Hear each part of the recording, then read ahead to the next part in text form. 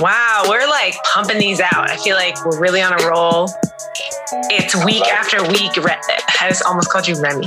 That's my dog's name. I think I say her name too many times in a day. But look at us. Remy, stop. Remy, get down. Remy, don't do that. And then all of like the research and like YouTube videos I see about training your dog, they constantly say, do not say your dog's name so much, because eventually they'll just stop listening to you. It's like when your kids go, Dad, Dad, Dad. Eventually. What's up, y'all? I love it. I'm loving the energy. Well, welcome back to the Runners Club podcast. As you know, I am your co-host, Courtney Phillips. Ian Gonzalez in here, you feel me? And we actually have some guests today. Ian, you are back from your 50K, and we will get into that. I'm back. My leg's not. My leg's still on the trail in Bandera, Texas, somewhere on a mountain they like to call hills. Dodging rocks, okay, up and down, all of these things. But again, I don't want to get into it yet because you have convinced Rosalie and Karen to hop on. Right. It was a lot of hard work. You know what I'm saying? I had to come to the table correct. You know, it was a lot. I had to really kind of like get in the minutia of the negotiations to bring this deal together, to get these two strong female athletes on this podcast. Yeah. And for those, I think we've mentioned this once or twice before, but both of these runners are 7onSundays runners, and they, squad. And they have refused to come on the podcast, even though we've asked very politely more than once. And by we, I mean Ian. Yes. So, Rosalie not so much, but Karen was the hard no. Hard no. When she was in the room, it was like, pass. Yeah. But before we have them jump on. Yeah, before we do all of that, I want to spend some time with you. You know what I'm saying? I missed you. How are you? How are you feeling? You know, I missed you too. And this is why this works, you know, Ian, because like, I don't think people understand like how much we love each other. And I think people don't believe us. You know, it is what it is. Either y'all hear and y'all understand, or you hear and you trying to figure it out. But this is my person right here. We go way back, as in 2 years ago. Straight up, but like, listen, that was training for these races. It's like going to fucking war. You get to know runners quickly. Yeah. You go from like acquaintance to running buddy very fast, and that just escalates from there.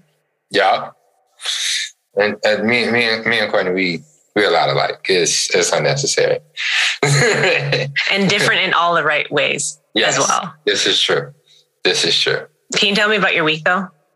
Besides your 50K? I mean, everything leading up to it was pretty regular. Like I was in the store hanging out with August, you know what I'm saying, who was really dope. Like, cause he don't eat. Like, I don't know what's up with his diet. Like, you know, the doctors keep letting us know, like, nah, everything, get all the levels are right. He growing, this, that, and the third. But like he has 5 things that he eats and stuff like that. And those 5 things swaps out, but it's never more than 5 things. And at any given moment, he could decide he only wants 2 out of those 5 things for that period of time. With no negotiation. A weird guy as far as food goes. Like it's strange, right? But I guess he got hungry, like because he went back to his mom's house on Thursday. So I had him.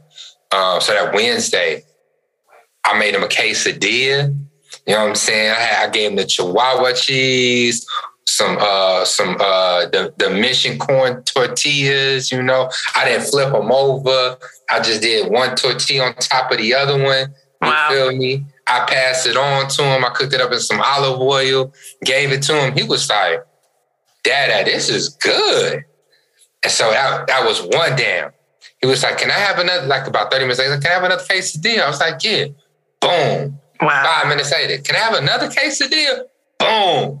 Boy was up to like 3-4 quesadillas by the time we was done. And the third one, I kind of forgot that I was cooking and kind of burnt one side of it a little bit. So I tried to play it off. I'm like, all right, it's a tortilla. You know, a little char on it don't really kill it, right? But August be inspecting his food before he eat it. Like he smell it, he look at it, all that, right? Touch it. And so he look at it like, Dad, this one kind of burned. And I was like, oh, yeah, you want me to just make you another one? So he sit down, he look at it, he go, after this one. He said, I'm still eating it. I'm gonna eat this one. We cool. So it was a good day. That was honestly the highlight of my week. It's like up there with the trail race. I feel like everyone assumes that their child is not going to be a picky eater, and then they have a child. And honestly, because it has nothing to do with the parent. Either. What? Julius was not a picky eater. Only thing Julius needed was it to be in between 2 pieces of bread. If you can make it into a sandwich, he would eat it. That was really it. And stuff. And that was only a phase. August, he can go all day without eating. But he can have some grapes in the morning and be like, if you're not going to give me what I want, I don't need to eat today. Just give me some juice or some milk. He said, I'm good. Wow. That's a highlight. Shout out to August. Growing.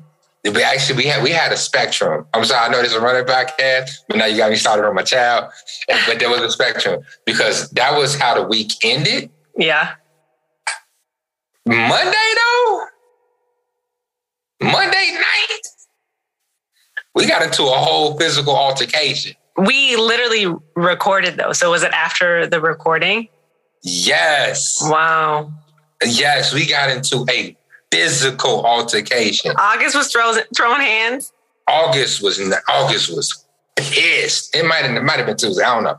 He was. I mean, I saw him wild out like I've never seen him wild out before and stuff like that. So I had to boss up and just like go just get really, really, really put my foot down like really, really proper on him, and it was wild. It was like he figured it out. He figured it out because it was like at one point he had threw his milk down on the floor. So I came in the bedroom and I took the milk. I was like, "Oh, you gonna disrespect my cup like that?"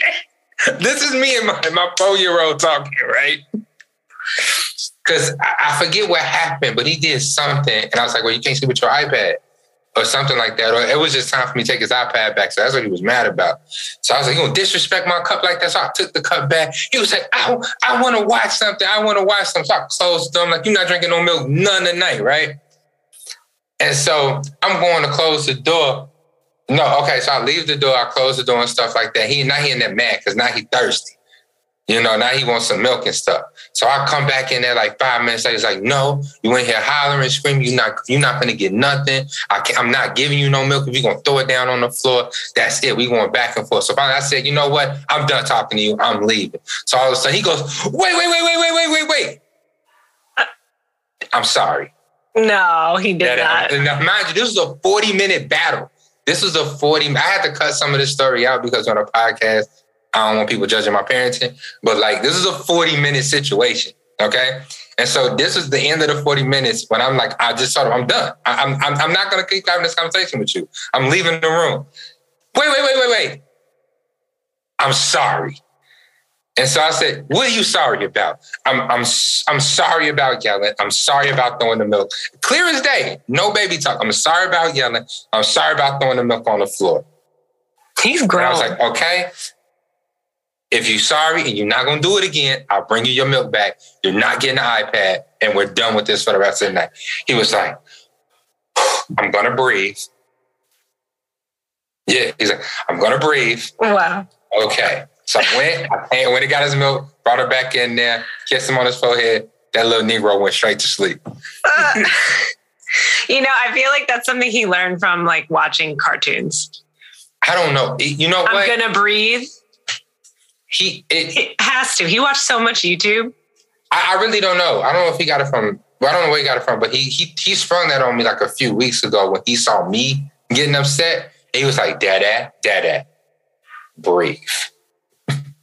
That's like, okay, you're right, because I'm getting frustrated here. He's like, Dada, breathe. Russell told me to breathe last week, and I said, do not tell me to breathe. Leave me alone.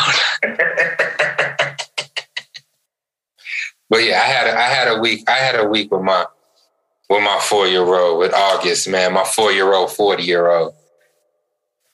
Wow. August is like, I don't know. We need to get him up on our social media or something, because I know people want to know what August looked like.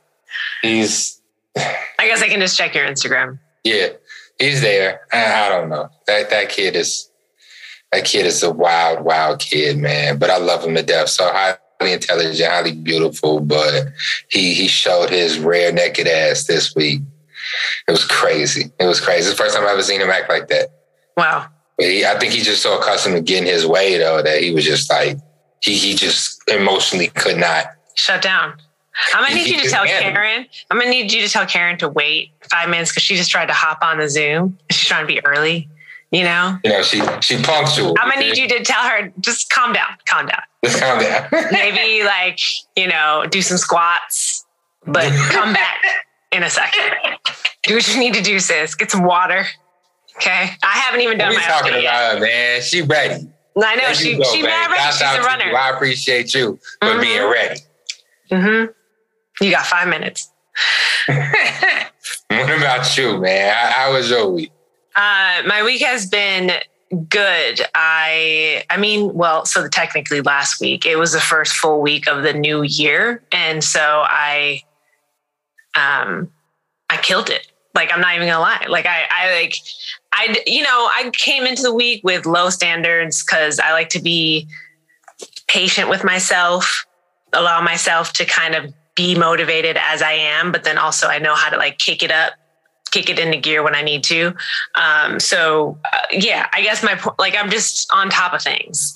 I'm getting a head start on my taxes. I'm doing the grown up stuff, making sure Russell gets into physical therapy, and he's starting an acting class next month. So I'm trying, figuring some things out with him. Yeah, he got accepted into an acting class.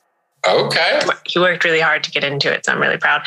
But just trying to make sure he's good. I posted on TikTok today for the first time, officially. I technically had a video, but then I deleted it. So this is my first one. I didn't do a dance. No, what is that accent? I did not do a dance.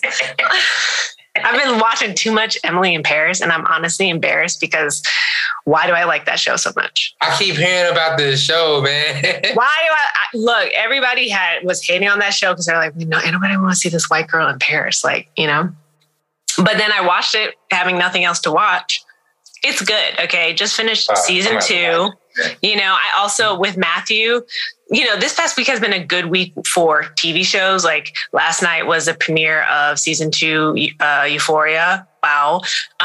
Also last week I finished Welcome to Earth, hosted by Will Smith on the National Geographic channel. That nigga is a whole explorer. Okay. I highly suggest that show.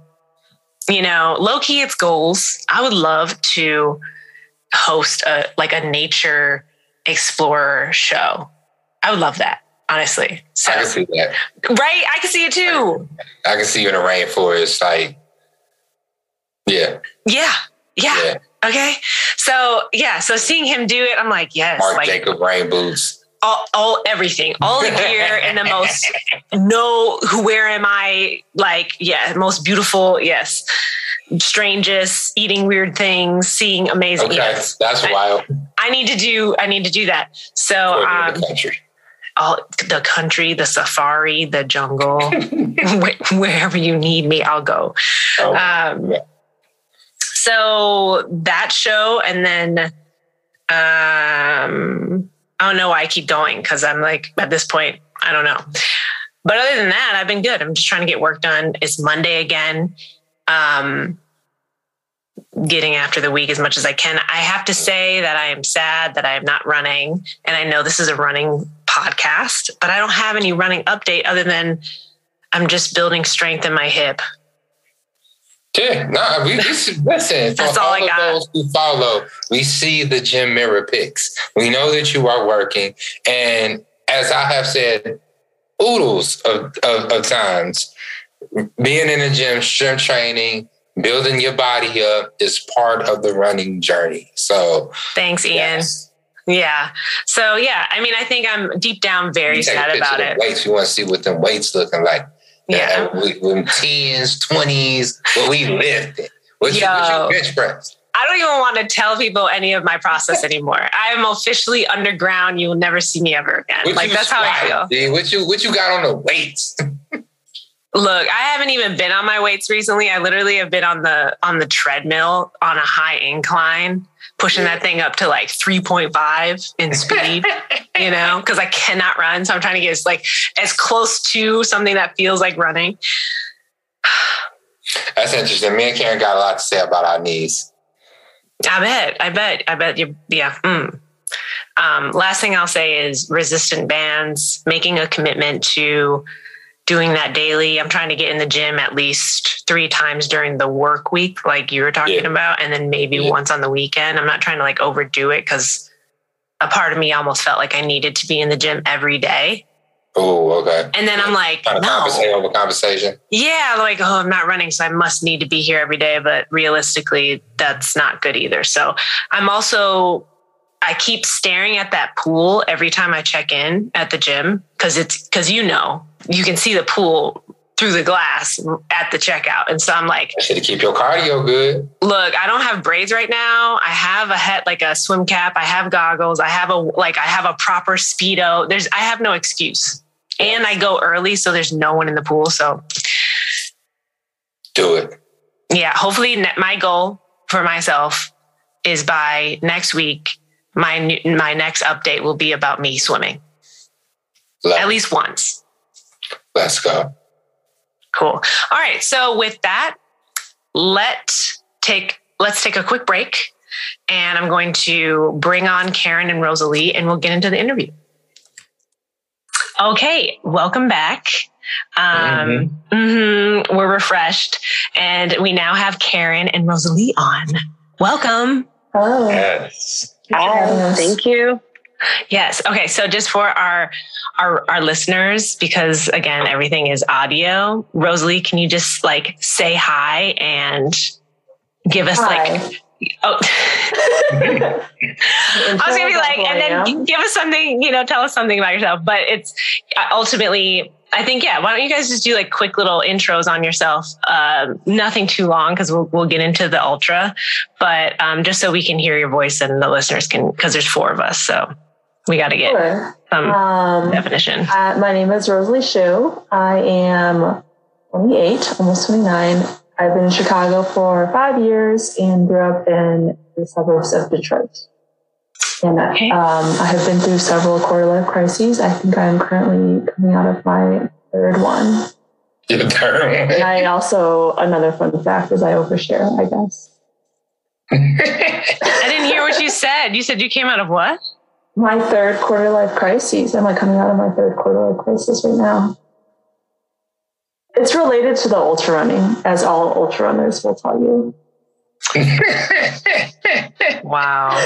Courtney, you look so concerned right now. Just because I went through a whole thing, even just training for the ultras, and then not running it was also a lesson. So it was just a lot of things that came to the surface for me. Triggered, Courtney. Very triggered. Very. You went back to a dark place right there. Right, Karen, y'all could have seen her face. She just went somewhere. Karen, keep your intro generic. I will. Oh my God. I'm Karen Thomas. Since we said our age, I'm 35.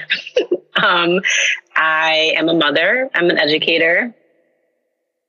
And I like running. Is she fine as you? Okay, so that's Ian's boo. They're each other's boo. Yes, also that. I know. I love it. We be around. You know what I'm saying? I've seen other places. Hey, yo, this is the squad, first and foremost. These are the 7onSundays runners right here. These are some of women runners. Yeah, these are some of the first women to run with 7onSundays and stuff like that. I think, honestly, two out of the three biggest reasons why we have so many more runners, because it's like they started running with us consistently.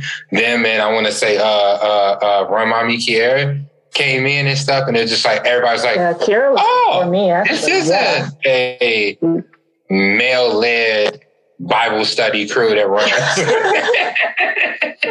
Anybody can come. And so these are my people. I love them. Like, I enjoy them. They have been amazing. And also the unnecessary reason why I ran 31 miles in the fucking wilderness this weekend. Oh my God. The things you do for women. I blame Rosalie, though. Rosalie's the one that asked him.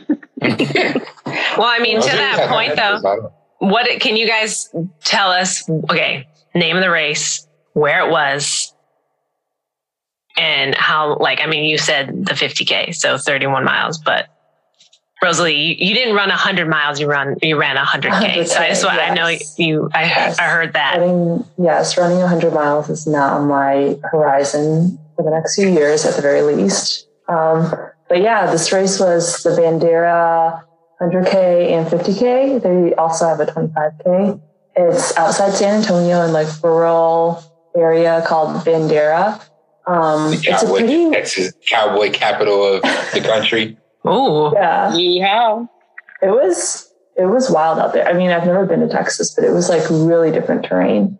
And it's a pretty major race in the ultra running world because, it's sponsored by Hoka, and then it's also what they call a golden ticket race for Western states. And then Western states is like the Boston Marathon of American trail running. It's like the most premier, hardest 100-miler to get into. So a lot of athletes like Bandera, because the top two female and the top two male finishers in the 100K get automatic entries to the Western states. So it's like a pretty big, this race is like a pretty big deal, but nobody's like us can also sign up. So it's awesome. Right. So, and the Western states is 100 miles. Correct. Right. And that's a pretty big deal as far as the trail running community goes. Yeah, for sure. Actually, how I started getting into dabbling with possibly doing 100Ks was because I wanted to do Western states sometime in my lifetime. So this Bandera race was my second attempt at getting another lottery entry to Western states. Hey. How long does a lottery last? Or is it just like if you do it that year, that means you're going to be doing the other race the same year, the year after that? Yeah. So because the demand for Western states is so high, you have a really complex lottery system. So basically, you can only enter the lottery once per year. And to enter, you need to run a list on their qualifying list, which all of them are at least 100K. A lot of them are like 100 miles. And then some of them have finishing time. So Bandera's was 100K, 17 hours. And then every time you run a qualifying race, you get one chance to enter the lottery. And you can only enter once a year at most. And then the number of years that you don't get picked. So let's say like now I have my second entry. So this December, I'm going to enter the lottery. I'll have 2 to the second power number of tickets. So people who have like 5 years of tickets. Yeah. So your chances double each year essentially. So people who have 5 years of tickets have 2 to the 5th power. So 32 tickets. Oh, so your percentage of tickets in the bucket goes up. Yeah, exactly. And and I think right now it takes like 6 or 7 years to get picked on average. Some people get picked in their first year. Yeah. To run 100 miles. But that's it's like brutal. The Boston Marathon of traveling. I think that's amazing. When I signed up for the 50K that I was going to do, they had all 4 of like the major ultras. So it was the 50K, 50 miler, 100K, 100 miler. So immediately my mind was like, what is it like to run 100 miles? But let me do all the other ones first. So, I mean, I want to talk to both of you guys. I want to talk to all 3 of you. I feel a little overwhelmed, to be honest. But Rosalie, have you done a 50K and a 50 miler, or did you just jump straight into 100K? Oh no, I would never do that. So I didn't even get into running. Like I got into running accidentally. Like I never thought I would run more than a 5K 6 years ago. So I have to do things gradually. And I remember every distance that I went up, like my first half, like 3 months before my first half, I told my friend I will never in my life run a half marathon. And then signed up for a 10K. It went well. Then I was like, okay, I'll sign up for a half. And then I trained for that. It went well. And I was like, oh, maybe I'll do a full. And then the same story just kind of happened. And then a few people told me about 50Ks. So I've done a few road 50Ks and they were hard. Wait. We're not going to gloss over your road 50K career. It was one that you did really well in. Which one was that one? The Lakefront 50K. Which was last fall, yeah. This was like fall 2020, yeah. But Ian, you have to understand, these are small races. The field is not... No. What was your place in that race? Wasn't that 2021 though? Wasn't that literally like a few months ago? That was the second time I've done that race. So you're just saying it wasn't as good as the first time? That was the third time I've done that race. Wow, okay, I guess... And then what did you place in that race, Rosalie? Okay, the second time I've done that race, I won it. But it was like... the second time I did it, I won the women, not overall. So? And then this past fall, I ran a little bit faster, but I only got there. See, this is why we need you on. We need to hear these stories, okay? Right. The conversation she's having is like different because I'm participating. She's talking about like in the champions pools. Like she said, I won, no big deal. I won the third time. But you have to understand, these are small races. Like at Bandera, I didn't even get in the top 50 percentile of women in my division. I got like 7th out of 13. 7th out of what? 13. Okay, but that's people. That's top 10, right? So also, you said 7th out of 13 in your age group. So women in their 20s. I still count that. Yes. I count that also. Okay. Did you get you needed to get less than 17 hours? I think I saw somewhere that was like 16 or something. Yeah, a little over 14 hours. 14. Oh, okay. Mm-hmm. So blew the time qualification out of the water. And that is why you're in the lottery. Yes. Okay. Yes. Clarifications. I hope our listeners understand the gravity of what we're talking about. She's like, I ran a 50K. I think I cured cancer at like mile 23. Okay, Ian. I'm just a regular person. I got into this sport accidentally, okay? And that's what's great about it. And you intentionally you too. You both know. You both got into this accidentally. Just someone at one point talked you into it. I feel like we were forced. But also, I'm just kidding. But Rosalie is an amazing runner, and I feel like this is a good point just to say it. Like, she is an amazing runner, and she gets down to the science of it, and she takes it very seriously, and she's like an inspiration. Mm. All the 7 women, Rosalie is an inspiration to all of us, and I feel confident saying that for everyone. Speaking for them all. Yeah. So, Karen, what is your story? How did you get into running this 50K? And this is your first, right? Yes. So this was my first. What is the story? So don't gloss over. Are we going to gloss over the fact that this is her longest race, longer than a half marathon? Whoa. So you skipped a marathon. Ian, you didn't call her out. You called me out. Yeah, I did. I was waiting on the perfect time. I was not interested in a marathon, specifically a road. Like I would do a marathon on a trail. So that's my thing. I like trails, which is why I've looked into trail running, which they're usually ultras. So I think that's why the interest was there. And then I met Rosalie, and that kind of made it a reality. And so, that's why I did this 50K. My plan is to get really fast at the half, and during like the summer, and then during winter do ultras. Like that's my plan, and get better at ultras. So that's why I tried this first one. Another, what was the Southside Half Marathon? I think that's another Hoka race, right? The ones that runs through in September. I did the Hoka half. Yeah. So, and that's the one you're trying to kill. You're trying to win that, right? No, I'm not trying to win that. I don't think that's possible for me. But no, I'm trying to get in the low 120s. Like 1 hour, 20 minutes. 23, 24, 25. I'll take. What was your time? What was your time for the previous one? 1 hour, 32 minutes and 24 seconds. Was that not okay? Your That was my third. Second that I read. So the first one was actually the road less travel. Oh, racist. Thank you for participating. Yeah, it was really fun. So that was my first one. Totally didn't train for it. Loved it. And then I did another one, but I think it was just more practice within my training. Mm-hmm. The coach had me do it to practice because I was really nervous about races. So I think I just did it to get some fear out. So I wasn't running it because it was very close to the Hoka half. So I wasn't supposed to go that fast at all. And then I did the Hoka. Seriously. The Hoka was her first race. Yeah. Damn. Yeah, it was fun. Damn. Okay, so you like trail. Why?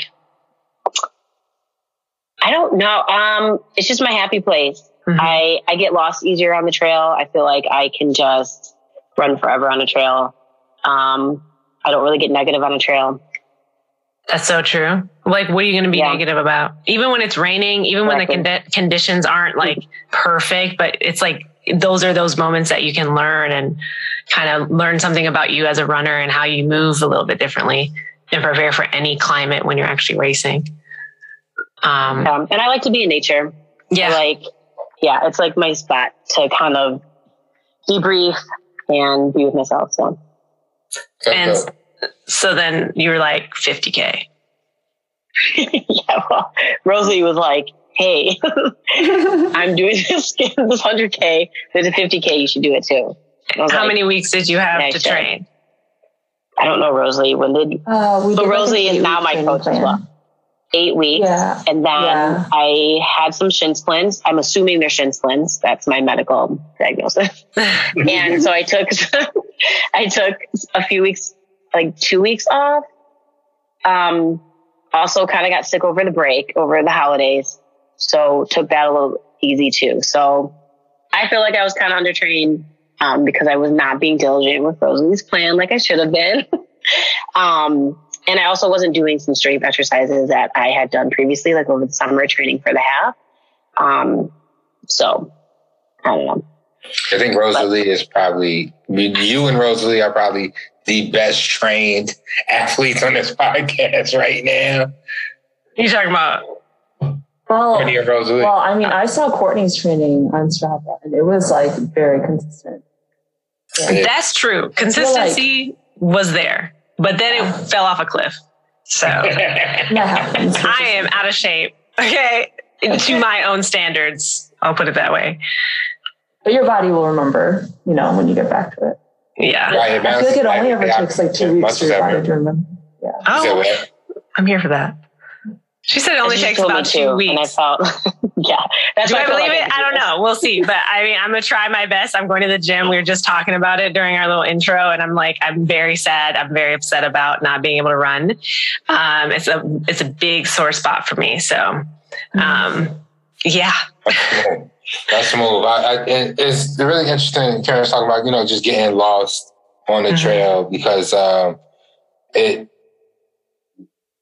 run marathons. I've done these 3, 4, 5 hours runs and stuff like that. But I find on the road, it's like if I'm not listening to music, I'm not running with somebody, I don't have a podcast in my ear, it's really hard to find some kind of focus that'll keep me truly in the moment and stuff like that. I'm always trying to find something, whether it's my legs or my breathing. I'm really trying to stay concentrating, trying to keep my focus on the activity at hand. Whereas what I realized, this was the longest run I've ever done, not even in mileage, but just time. I ran for 8 hours and 20 minutes. And most of that just flew by because my mind was so preoccupied with the millions of fucking rocks that was on the ground waiting to take my life, And the cacti, you can't forget about those. It was wild because, I kid you not, I couldn't. I don't know why I didn't think to look at my phone as to what time it actually was, but my Garmin, when it's in run mode, there's no clock and stuff. So my fear was once I passed the halfway mark, like I forgot what time I started, but once I passed the halfway mark and I saw that it took me 3 hours and 40 minutes to do that, in my mind, I was going to have to finish this race in the dark, which I was not going to do that because I could not wrap my mind around how Rosalie ran this fucking trail in the dark. So Rosalie, you had your 100K on Saturday last week, yes, a couple days ago, and then Karen and Ian, you guys ran on Sunday. So yeah, and then Ian was talking about how like you ended your race at night because you said it took 14 hours to run. Mm-hmm, yeah, when did you start? We started at 7:30, and then the sun sets, I think, around 6:30. So I did around 15 miles, the last 15 miles in the dark. Wow. And every hill I would come on, I'd be like, Rosie, you helped me get through it actually, because I was like, you know what? Rosie did this in the dark. I was like, Karen, you can do this. Like Rosie did this twice, because she had to do the loop twice and in the dark. I'm like, let's go. But I wasn't alone. And that's really key because the last time I ran in the dark, I realized I was really scared of running in the dark, as like a woman in nature in the dark as a person of color. So I had my friend Jeff, who I don't know if I feel like Jeff is worth mentioning just because Jeff is kind of like my running mentor. And I feel like he's a huge part of how I got into ultra running. So I'll just mention Jeff. So Jeff Flights was my first manager at my first job when I was an intern, when I was 20 years old. So this is like 2013. I was not a runner back then. I was 2 years removed from starting, even thinking about running.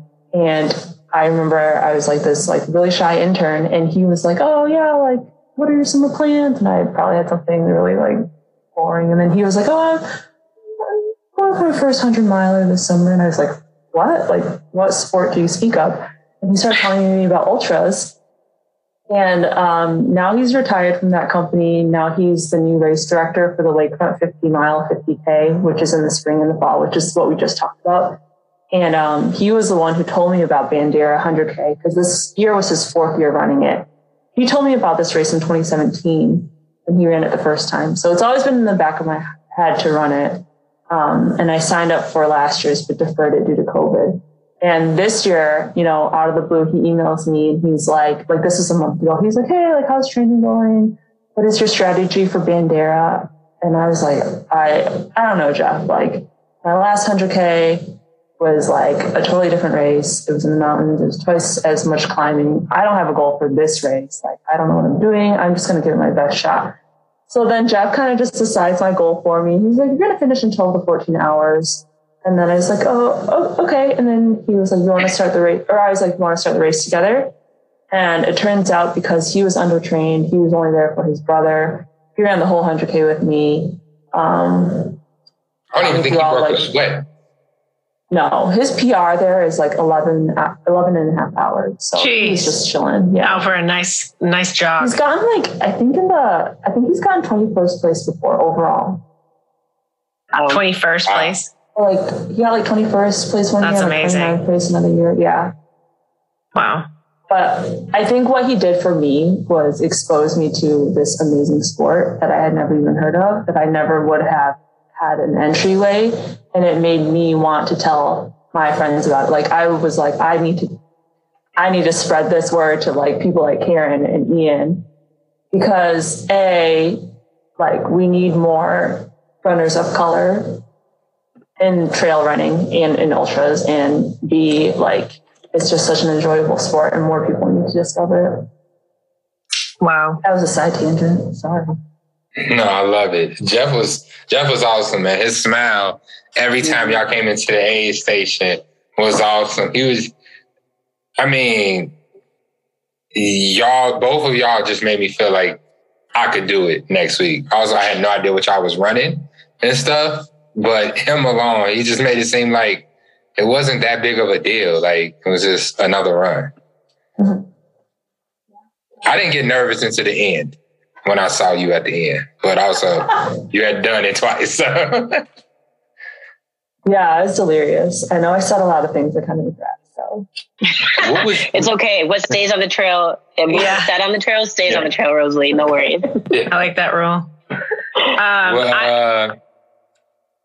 No, I was just going to say real quick, Courtney, the elevation that I have on my Strava was 3,350 feet. I'm curious to know what your elevation was. Was it just completely double that because you ran it twice?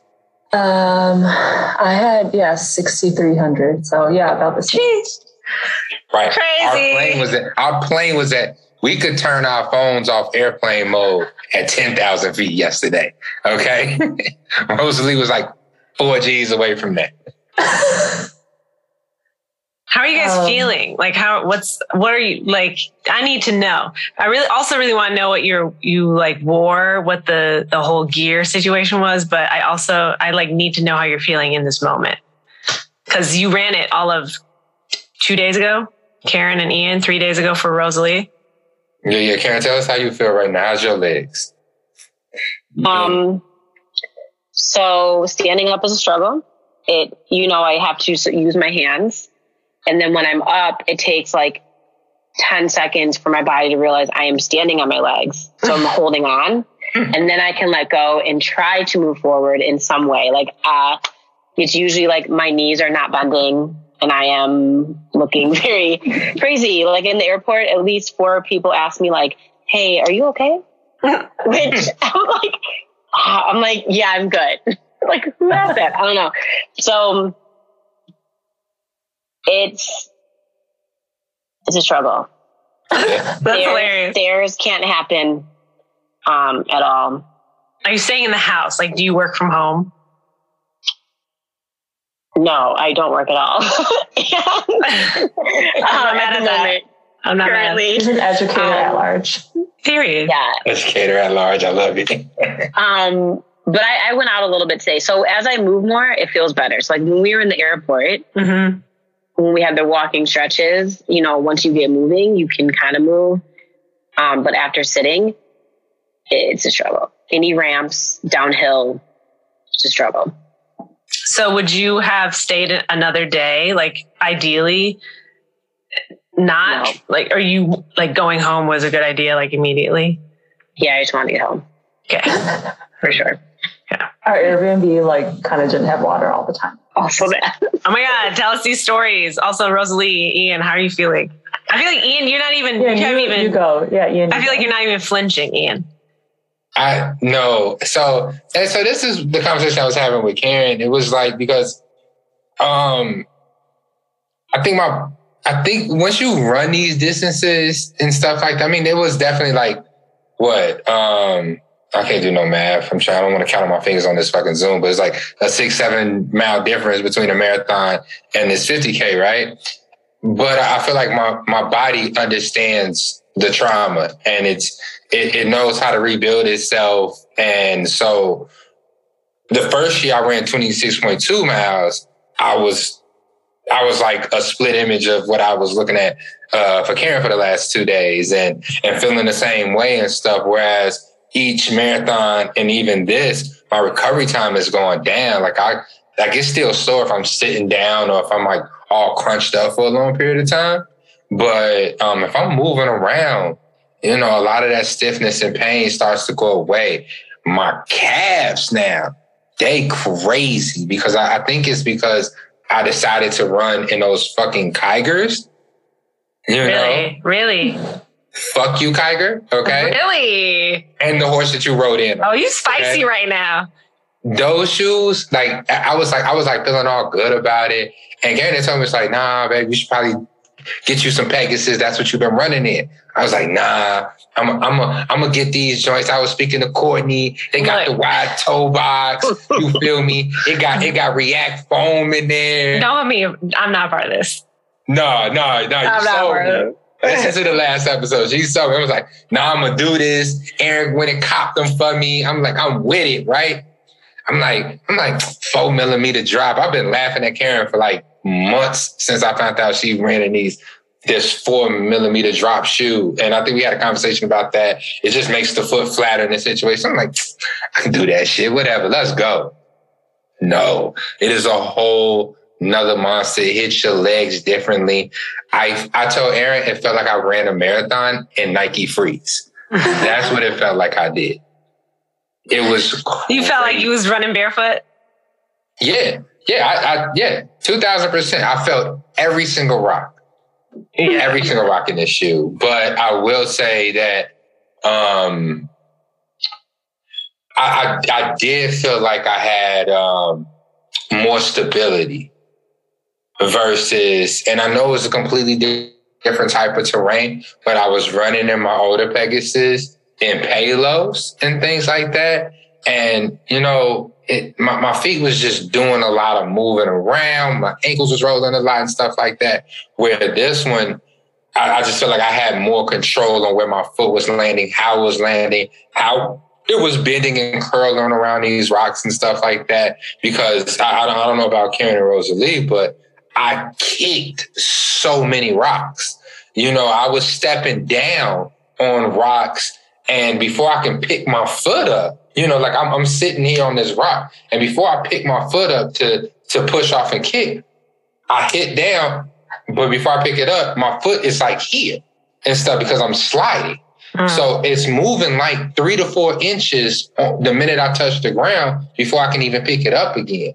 But at no point did I feel like I was just completely out of control. And it might have had something to do with the drop, but my feet were not built for that. My arches, not built for that. My calves, not built for that. You have to work your way down, is what I said. No, I don't need to be down. Now I know, so it's okay. That's why I stopped talking. Look, what I also said that I started with Pegasus trail shoes first and then went to Tigers. So I was basically still running in a Pegasus before I and I guess, I don't know, for me, I also was doing it, I was training with them a little bit more. I like the fact that I could feel each rock, honestly, but I think they have a plate in there, so it's not like piercing your foot. At least it shouldn't. So what I will say, ultras. Oh, sorry. Go ahead. No, go ahead. I was just saying I was in my ultras and I forgot my rock guards, which is like an insole that you put in your shoe for when you're in rockier terrain, because my shoes, I guess, are considered minimalist shoes. And so I forgot I didn't even think about it, but it didn't bother me at all. It was completely fine. I did not feel like any sharp jabs to my shoes. That's also why she has no legs. And you were trying on those shoes for the very first time the night before in the kitchen of the Airbnb. So that's what I was going to say. Talk about it. That was also my very first run in those Tigers. Was 31 pounds. Naz was like touching your shoes, seeing how they fit, and I was like, this is a disaster. Like I have no part of it. I looked away. I was like, I'm gonna just have my. I put them on for the second time while I was in Texas ever, right? While I was in Texas. And what my theory around this, and disclaimer, people do not do this.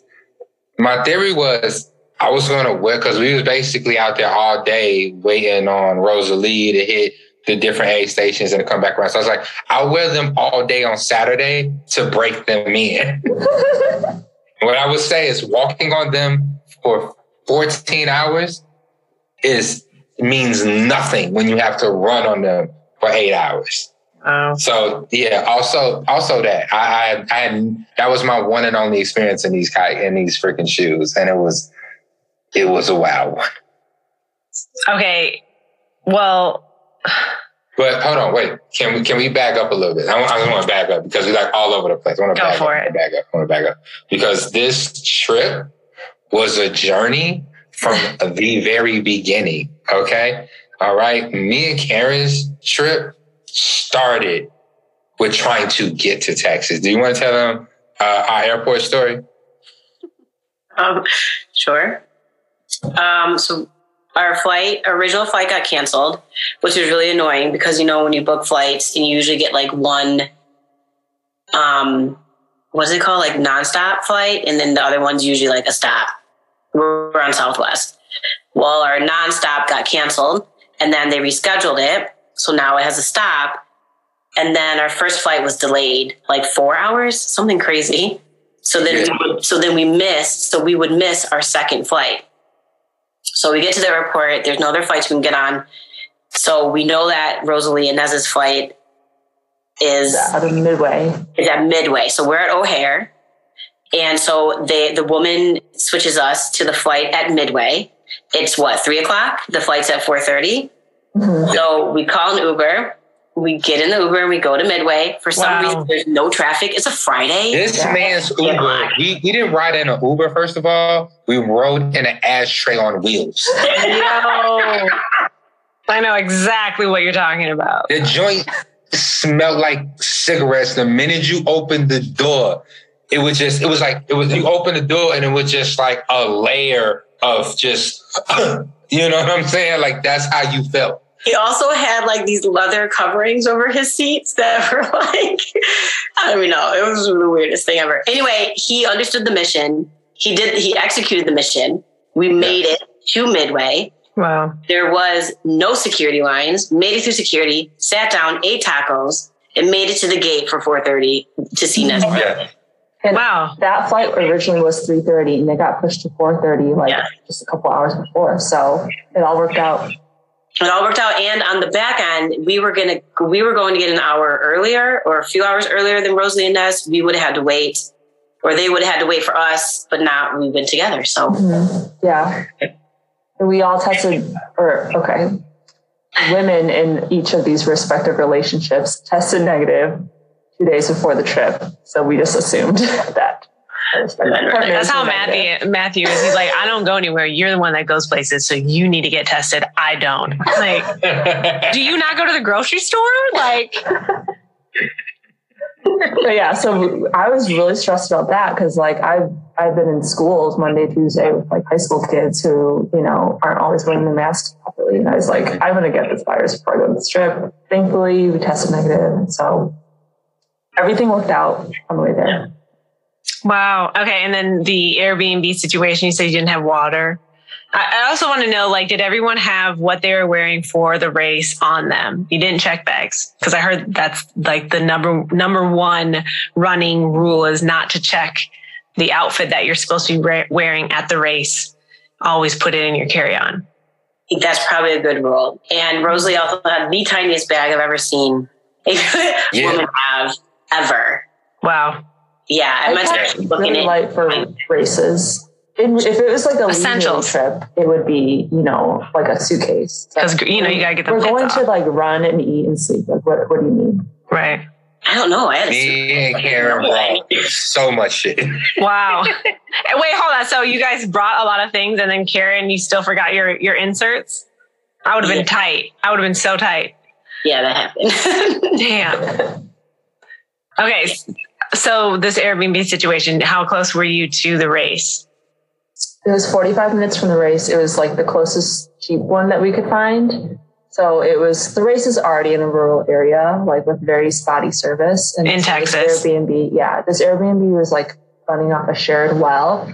The owner said we could get 30 to 45 minutes of hot water at a time. But I don't know why, because there were some points we hadn't even showered and it would just be out of water. We had like the faucet, 45 minutes of water. But not just hot water, y'all. Like water would not come out of the faucet. Because it came from a well. In the backyard. The toilet. Yo, that's wild. You might as well have been just camping. You could have just pulled up to Bandera with some tents. It would have been great. Well, I gave this person a 3-star because the linens were comfortable. The beds were like comfortable. Yeah. It was super cute. I mean, the place was very cute. It had the live, laugh, love posters, all that, life at the lake. It was lake themed. Kind of decor. Yeah. Well, there was a lake, Karen, but I don't know if you saw. Well, kind of. Okay. She said it's a pond. Like a dried up canyon. I don't even know.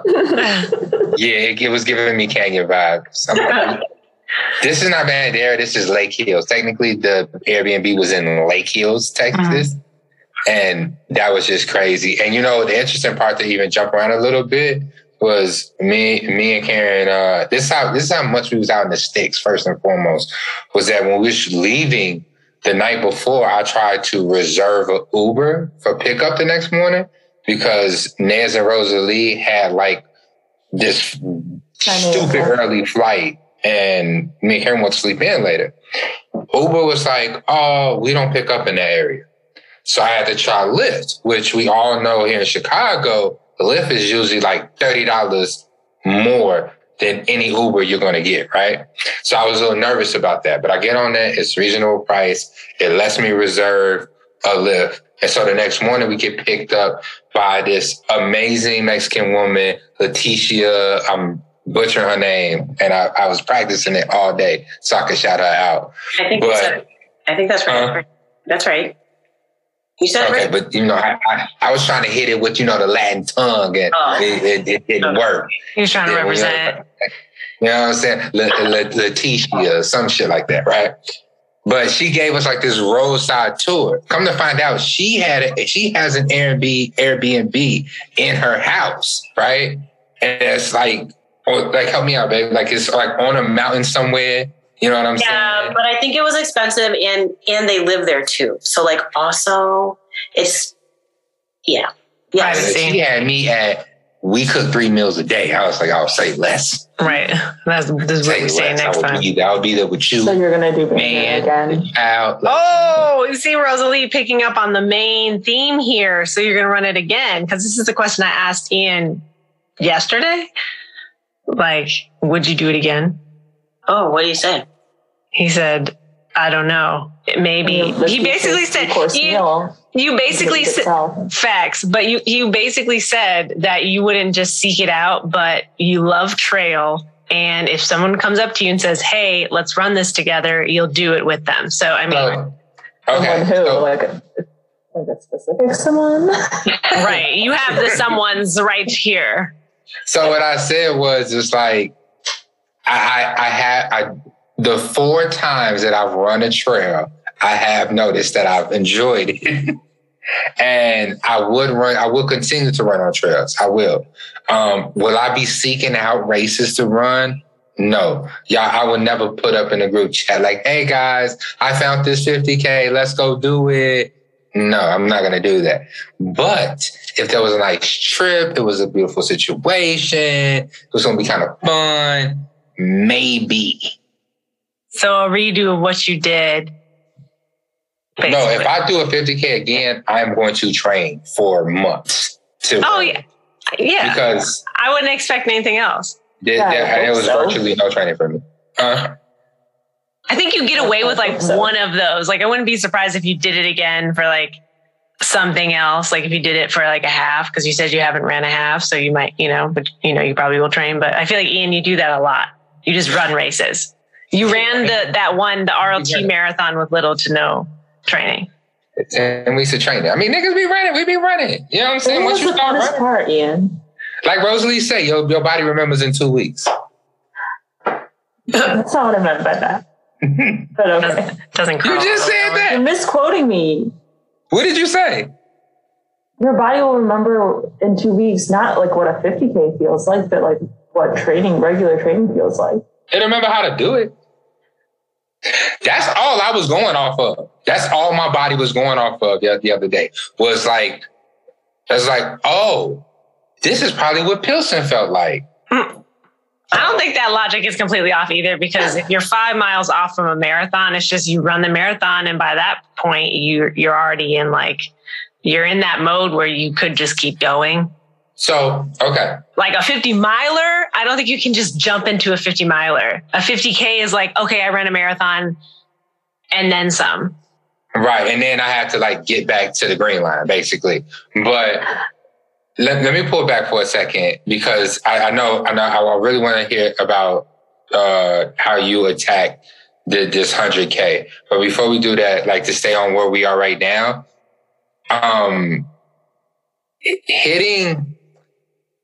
doing these races for the very first time is such a unique experience, because you do not know what to expect. It's just balls to the wall. You're just going out there and you're just doing this thing, and you don't know.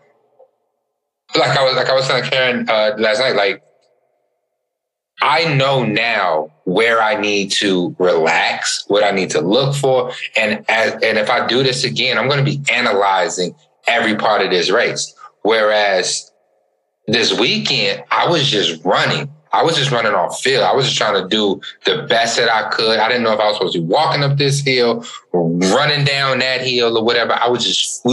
We were purely just running, no thought into it and stuff like that. And that was what I enjoyed about it the most, was just taking all of because my marathon is ruined.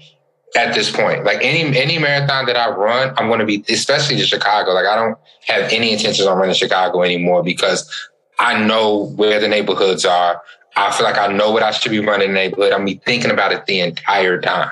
And so having this unique experience to run this trail that I've never run on before, this distance that I've never run before, it's pretty cool because I feel like once you do it a second time, you never get that same level of excitement. How do y'all feel about that?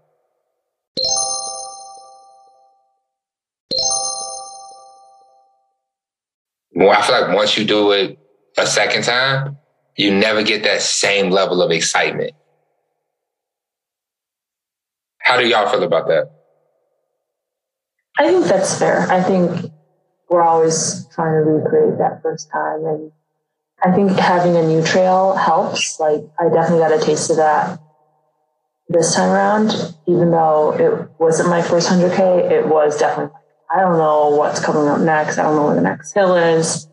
But nothing will ever be the same as like the first 100K. First time I did it. Rosalie, your mic is like going away from your mouth. Mm-hmm. So you're like going in and out. Okay. Is this better? Yeah, that's really good. Okay. You were saying that nothing's gonna feel like your first 100K again. Yeah, and you can try to recreate it by picking a different race or picking a different trail because you don't know what's around the corner or where the next hill is or how rocky it's going to be. But that feeling of like the true pain cave suffering, like you'll never get again. Mm-hmm, mm-hmm. I never feel that again. It'd be great. Say that again. So if I never feel that again, it'd be great. I literally, Courtney, I'm going to tell you this because you'll have your first one soon too.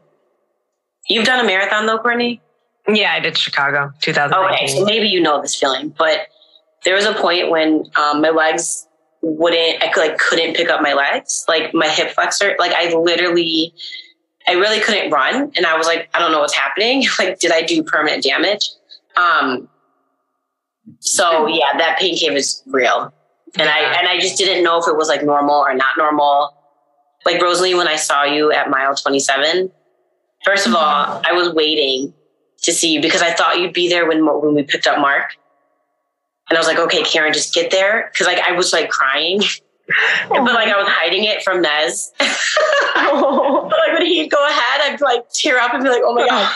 And I'm like, okay, when I see Rosalie, I'm just going to let it loose. Like I can totally cry with her, like whatever. And then you weren't there. I was like, okay. All you had was Mark. I know, it was just Mark. And I was like, okay, cool. I'm like, Mark. So he, was with Naz talking stuff. So I was like crying secretly. And I'm like, when I see her at mile 27, I'm like, it's just all going to go. So that's why when I saw you, I just like, all the tears came because I was like holding them because I was like, I know she'll understand. And then anyway, so thank you for that. I appreciate you. Well, I think out of all men, you can cry in front of Nez and Mark in the future if you ever. And they saw it. I mean, I did. It ultimately happened. I'm like, guys, I'm like, don't ever tell anyone this ever. It's okay. I'm like, okay. But I literally had no idea of that type of pain. Like, I just did not. That type of pain, but like keep moving. Like I just kept going. I'm like, I don't know what I'm doing, but I don't know. It was interesting. Yeah. I think it's like, I honestly don't know if anyone, like hearing people say that I ran for 12 months, I ran for 12 hours or I ran for, how long did it take you guys to run? 6-8 hours? 7 hours, 30 minutes for me. Okay. 8 for Ian. Yeah, like that to people, it's like, why? The repetitive movement, it's like you're so far. I don't know about you guys, but I feel like with me, it's like you're so far into it that like you, even when you can't run, you know where the finish line is. So you just push yourself to the point of finishing. It's like you just tell your body what to do at that point. And it also is so mechanic. Yeah. Yeah. Yeah. But I was ready to stop. I told myself, I was like, you can stop at Yaya, Karen. I'm like, just make it to Yaya and then you can stop. I'm like, Rosalie, mile 27. You can stop. That's mile 27. 4 miles left. Yeah. And then at that point, you're like, well, there's 4 miles left. Just take it 1 mile at a time. Well, yeah, but I was really scared my legs wouldn't work ever. Like I thought I did. You thought you were going to have legs? I had no idea. Carrie, you have a whole ass breakdown in the middle of, and everyone around you is not even realizing. I can only imagine. That's tough. Yeah, Courtney, I'm telling you, I could not lift my legs up. Like from my hips, like I could not lift them up. I mean, my knees, it was a lot of pain. Looking back, you already said it, that you missed some of the strength workouts that you were doing in the summertime. So do you feel like that was a part of it? That was totally a part of it. I think maybe we were going very fast in the beginning. Yeah. It was so fun. Like I was having so much fun. It was beautiful. Like I was loving life. It was the best. So I think I probably ran some hills I should not have ran. I probably was going too fast. I think I need to work on downhill. I think that was unavoidable. Like, and I can't really tell. And Rosalie, I mean, we haven't talked yet. I have so many questions for you, but I think I can't tell. And E and I were talking about this. I can't tell if going in the fast in the beginning was really what made my legs hurt, or if they would have hurt like that anyway. So because of the hills and the terrain. Right. So I'm not like upset. Like I wouldn't have run it any different. Like I love how it all went. So I don't know. I just have some thinking to do about strategy probably, but definitely the strength. Well, like, following the training plan would be helpful as well. I do want to say too that like, because we run in Chicago, I know for me, trail running has made me look at road running completely different. And like trail runners put so much effort into that. It's like, to me, it's not, but it's like, feels sometimes like a different sport because of the gear and also the technicality of it. Right.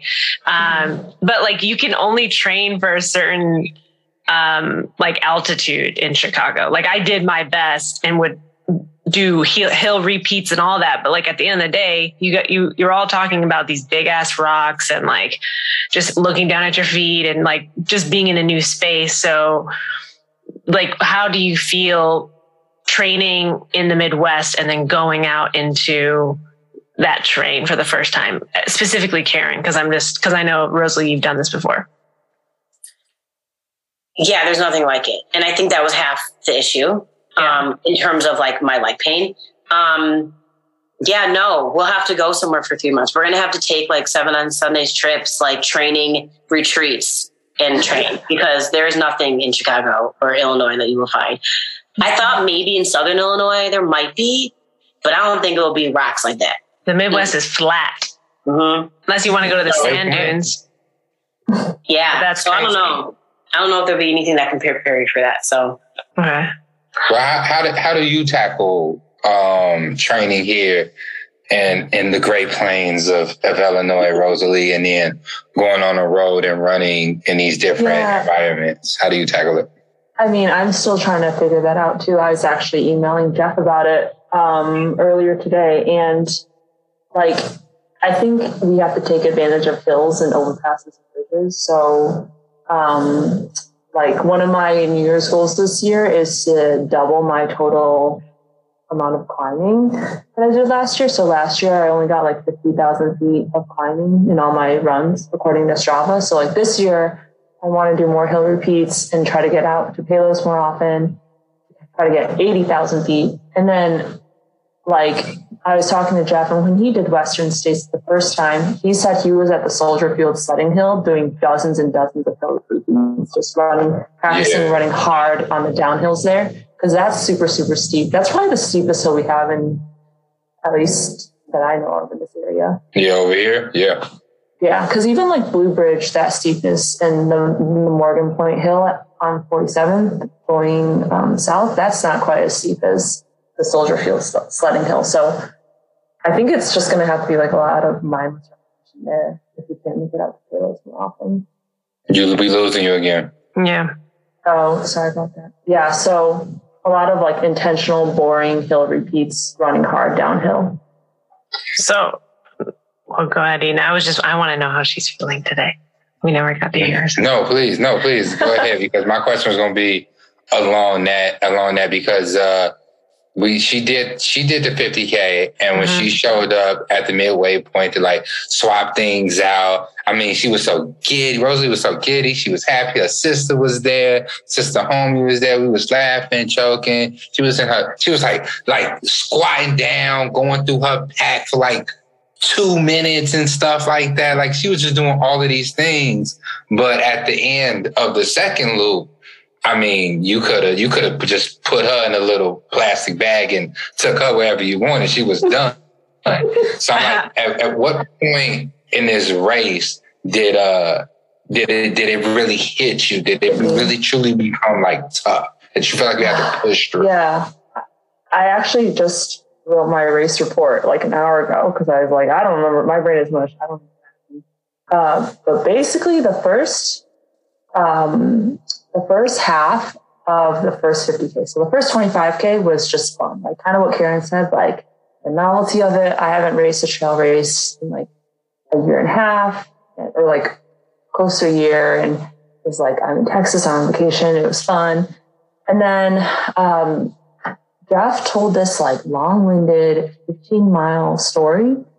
And that like really distracted me. Like he told this story of this 81-year-old man who ran the Lakefront 50K and wrote a book about it and used to hold like the 100K, the 200K, and the 24-hour American records back when he was in his 40s. And you can imagine this illustrious career of this like old man. His name is like Vern Heinrich. You can look at video and go on. This story took 15 miles to tell me. So 15 miles? I'm sorry. Yeah. It's a long story. Yeah. So I was like in the second half of the first loop. So 25K through 50K of this race, listening to this whole story and like not even thinking about running. Like everything was effortless. And when I hit the 50K point, Ian, I right before the 50K point, I was like, I'm so excited to see my crew. And I wasn't sure if I was going to see my sister, but I was like, I can't wait to see Naz and Karen and Ian and Mark. I was like, it's going to be so great. And I feel good. And keep in mind, this is all relative to like my last 100K, which was at altitude in Colorado, double the climbing, where I already felt bad at mile like 18 after like climbing up the mountain. So like at this point in Bandera, at the 50K point, I was like, I feel 7 out of 10 pain, which is like terrible. It's totally fine. I was like, this race is going to go so well. So I was really happy. And then still feeling good the next 10 miles. So Naz was my official pacer for the second loop, for the first 10 miles of the second loop. And that was really fun because I don't know about Ian and Karen. I don't know about your dynamic, but like Naz is faster than me and he's done more marathons than me and he's been running for like twice as long as I have. So in many regards, he's just a better runner than I am. Knows a lot more about running. But trail running is like the one thing, or like not trail running, but like ultra trail running is like the one thing that I have on him.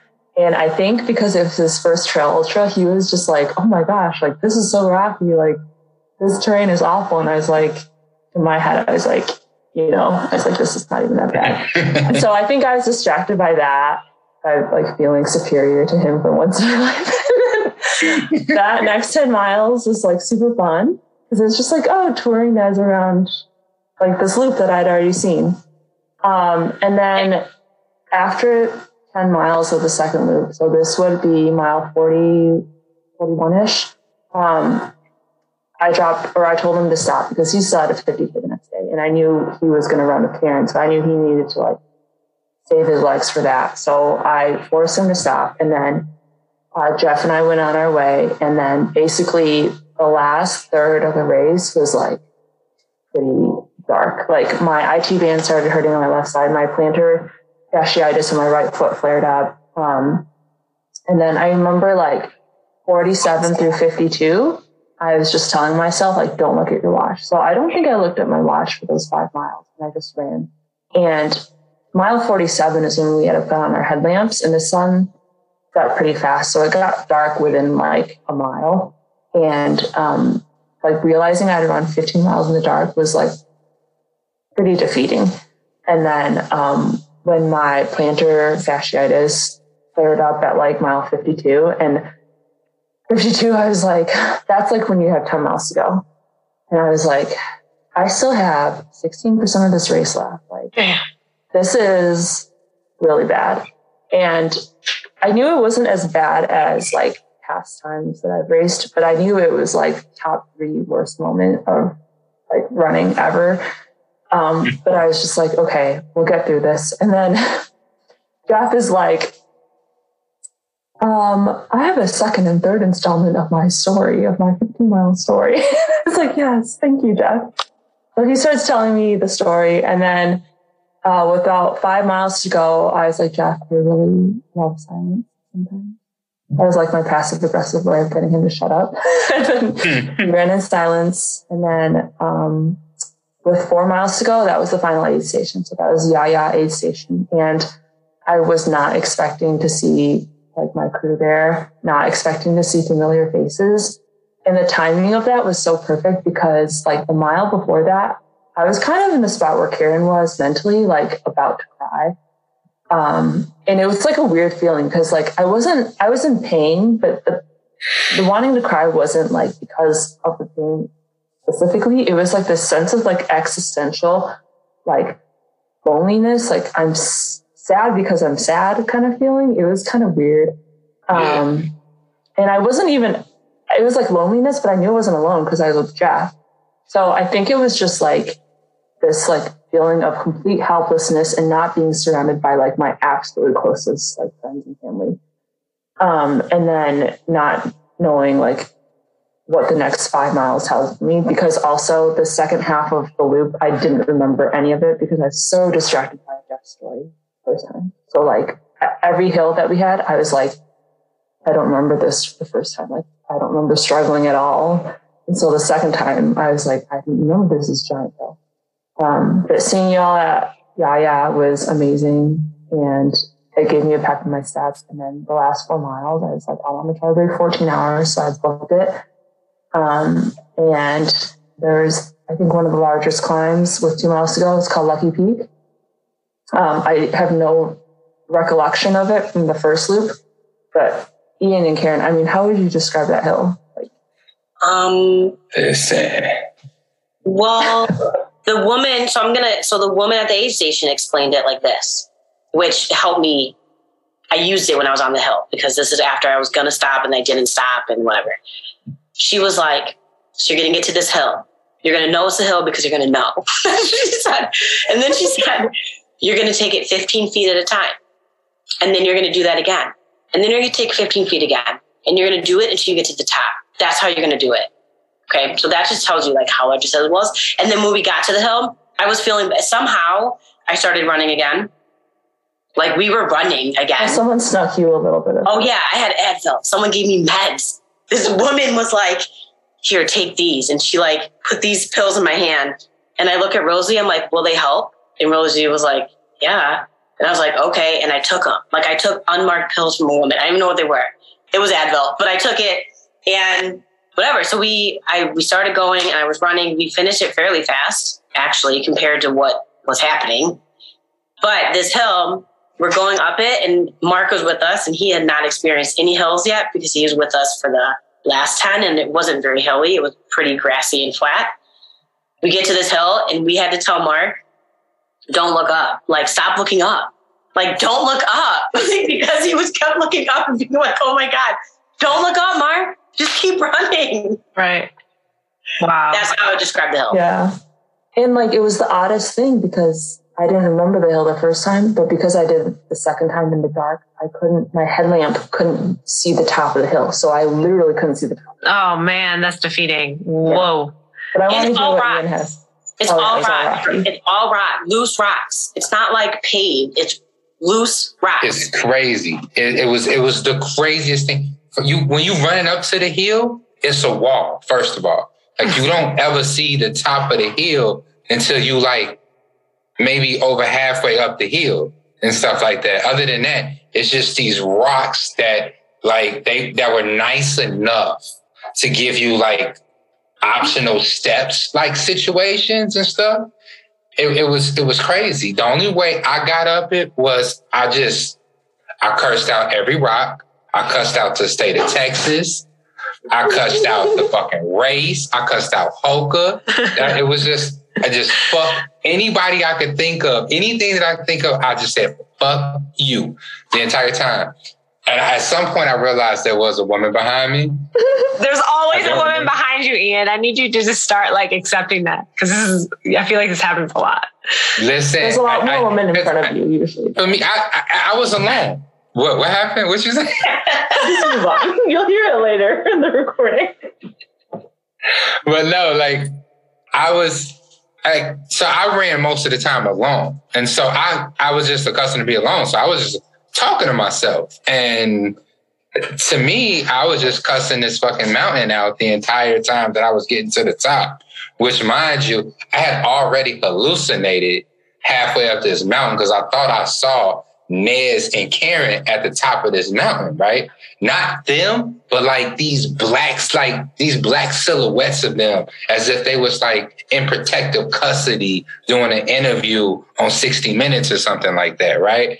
And so I get to the top of this mountain. Of course, I don't see them anywhere. So I was like, okay, well, I never caught them. All right. But it was like Karen said, it was crazy going up, and it was almost just as crazy as going down, because even going down was damn near as steep as going up is what I felt like.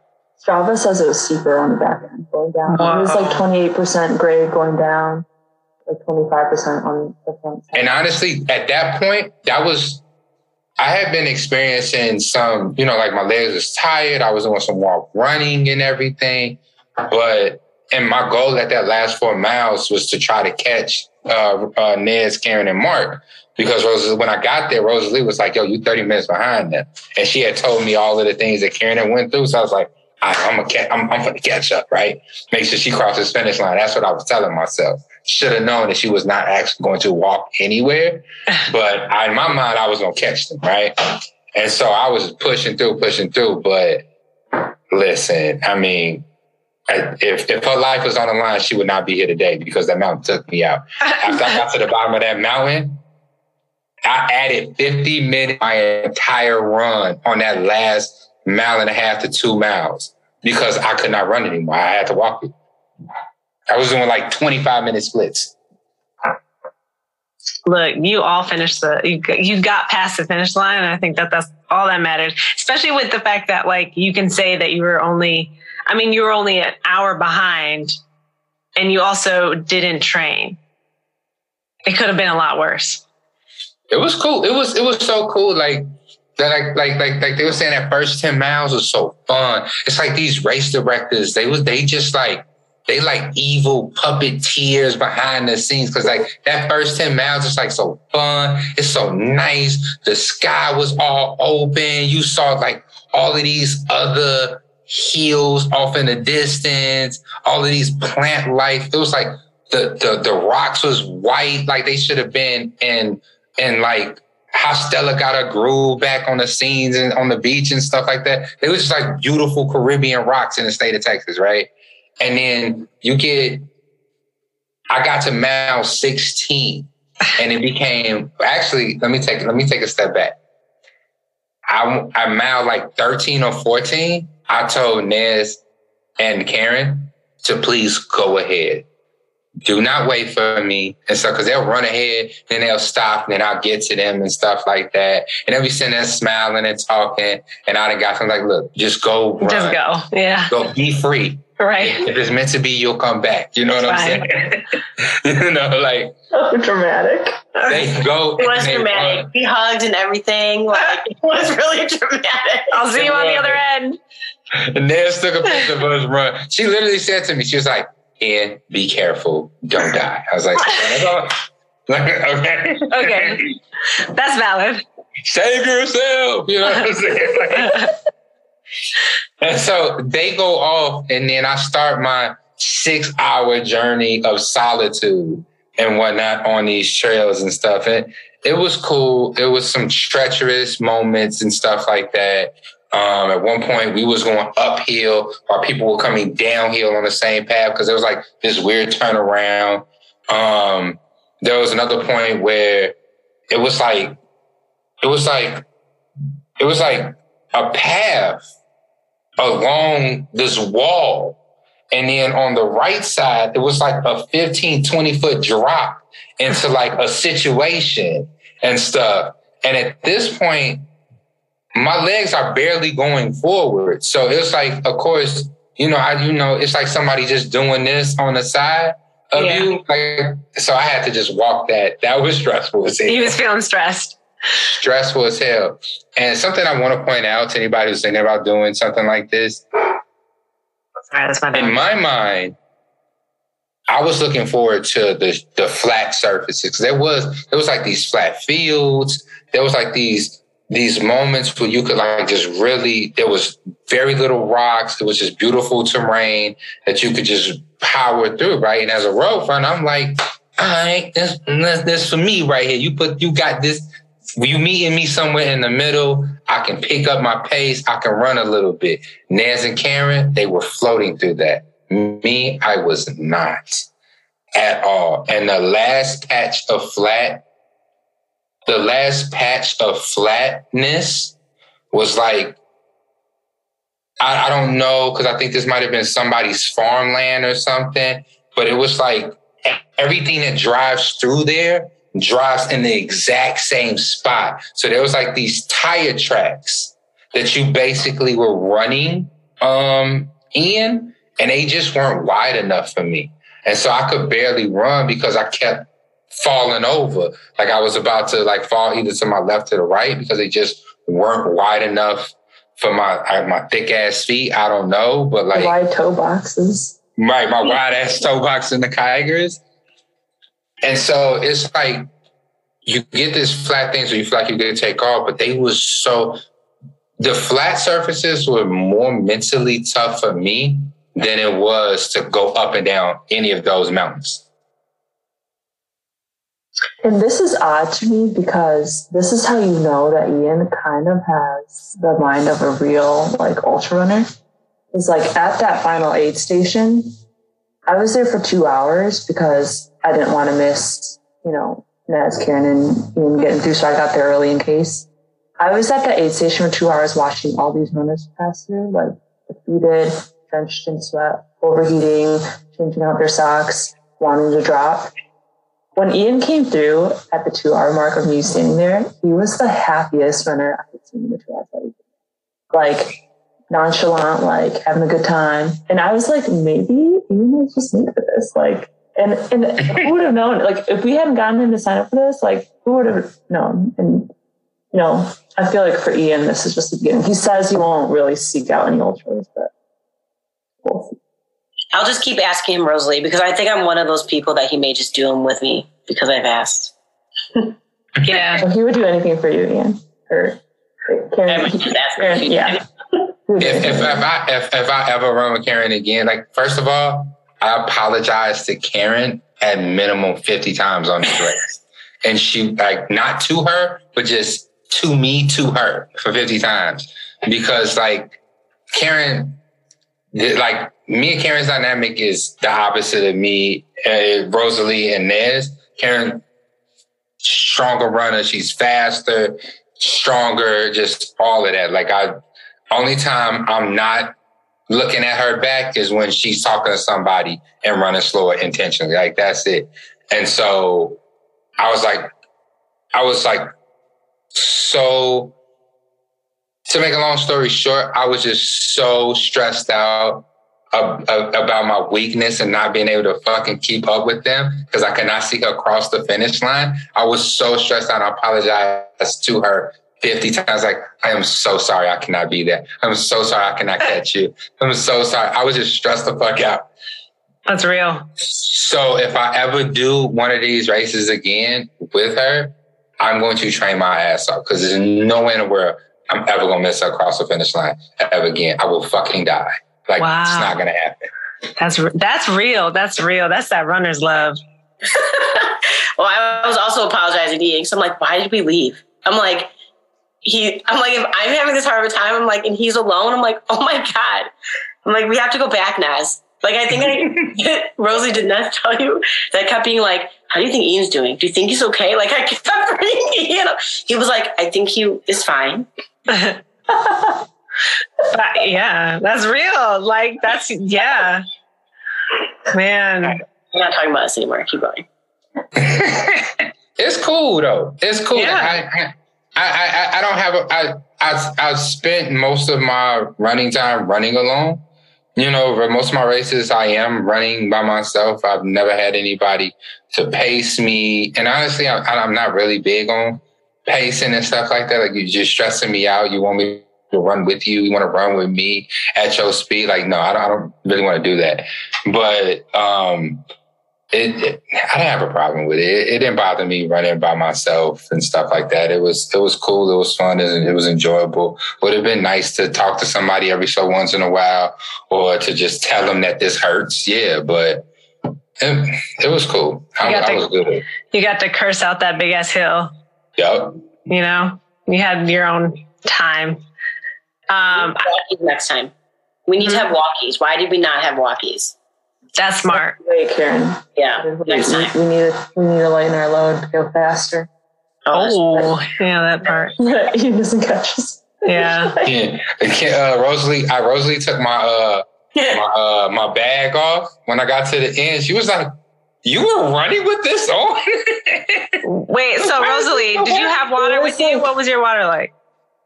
Oh, I had like two small bladders, like on the front. Like two small. You don't run with the big one in the back? No, because every 5 miles there's an aid station, so I would just refill. I refilled my water bottles like every 2 aid stations, so on average every 10 miles. But one would be full of water, one would be full of noon or tailwind. But yeah, Ian had this whole thing on his back because I think he only had one front bladder. So he needed the back one, but when I took it off him when he finished, I was like, this is like a college textbook. Like, this is unnecessary, but you know. Listen. It was like Backpack Jack. I think that's what we mentioned. Listen, I had 2 liters of water on my back. I had like several Morton's gels. You know, at the start of the race, I have been eating them periodically through it. I had the option. I had 2 water bottles with me. I only took one to the race because my other pocket needed space for my Morton gels. More snacks. I had that right there, which I would periodically add some salt into there, or because I had Morton's in my back, my water as well. Because my biggest fear was the calories more so than the hydration. It's like, I was like, I can drink water. There's aid stations. I'll be hydrated. And so my thing was, and you know, it probably has a lot to do with my insecurity about my size or whatnot. But like, I'm like, fuck, I just got to move a lot of Ian around. So it's like, I need to figure out a way to keep some calories in me so I have some energy to get this big ass nigga up a hill, right? And so I'm eating my Morton's joints, and then I got the powder and the water in the back. So for the most part, my water bottle was just nothing but water in there. Because every so once in a while, I just didn't want to taste that Morton's in my mouth. I just needed some water, you feel me, by itself. Karen's over here like, no. I think he overuses nutrition. I do the standard amount, but this is also somebody who could like run through a drive-through in the middle of a marathon and get a Happy Meal and keep going. So, you know, she wants regular food on her. No, I don't. I just took Rosalie told me I need to eat this amount at each aid station. So I did. Yeah, listen, that solid food shit was stressing me out. It was stressing me out. Ian didn't think there would be enough bathrooms to accommodate him if he ate solids. You know what? it wasn't so much the bathroom. It's just that quarter of a peanut butter and jelly sandwich felt like a sack of potatoes on my stomach when I had to run out of the aid station. It was so heavy. The best thing that I ate the entire time was at one aid station, they had peanut butter and jellies, but like wrapped up in small parts of a tortilla, because that white bread was oppressive. Yeah, I didn't eat the bread either, but... What was you doing? You was just licking the peanut butter off of it?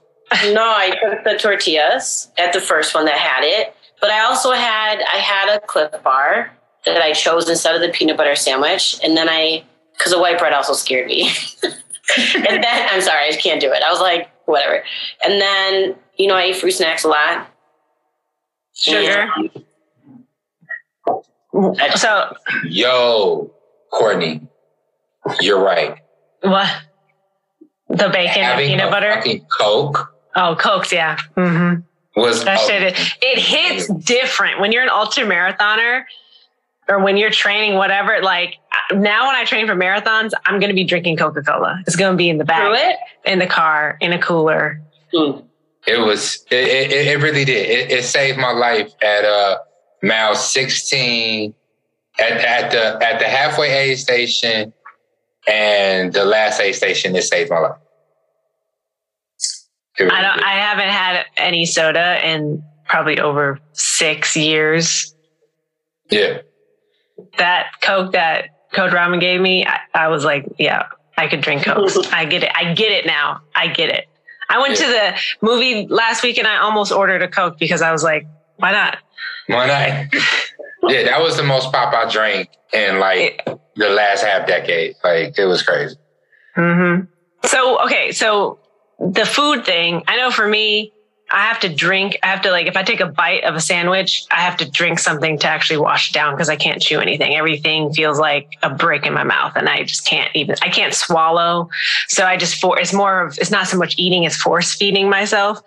Karen and Rosalie, what were you eating? Or what did you pack your vest with? You want to go first? Yeah. So I, in total, had 6 gels, half of which were caffeinated. And then I don't really calculate my time. I kind of just estimate, that feeling when you start to get hungry, that first feeling of that hit. That's gotta have a gel immediately, no matter where I'm at. So I had 6 total gels. I think I had 3 Cliff Bars, and then I had 2 full PB&J sandwiches. So 8 of those quarters. I think I had 1.5 bananas, maybe 6 slices of pickles, 6 shots of pickle juice. I want to say 10 cups of Coke. And before the race, I had a full PB&J and a banana as well. And then I had a ton of Tailwind, which is an energy drink, and a ton of water. Oh, I had a couple of mashed potatoes and a cup of ramen. Ooh, ramen sounds great. Mashed potatoes. Yeah. I would see baby potatoes. It was just mashed in a cup. Yeah. It was instant. It was instant? Okay. Well, yeah, I saw the box. I couldn't tell. I was so desperate.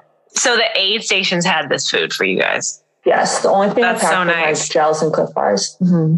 That's so good because I think through training, I know for me, I felt like I had to train to stuff my vest with the food that I would need. Did you get a list of what the food, what food would be available? Okay. So they had bacon, right, sausages, pancakes, ramen in a cup, mashed potatoes in a cup, fruit snacks, Oreos, Pringles. Wow. Yeah, it was they all cookies. Naz would have a cookie at every aid station, a pack or 2. Oh, that sounds amazing. Yeah, heavenly. Yeah, they did a really good job. Wow. I don't know if they're all banned me from eating quesadillas. Yeah. I mean, you want to work in the bathroom. Why would you do that? So he's lactose intolerant, y'all. Okay.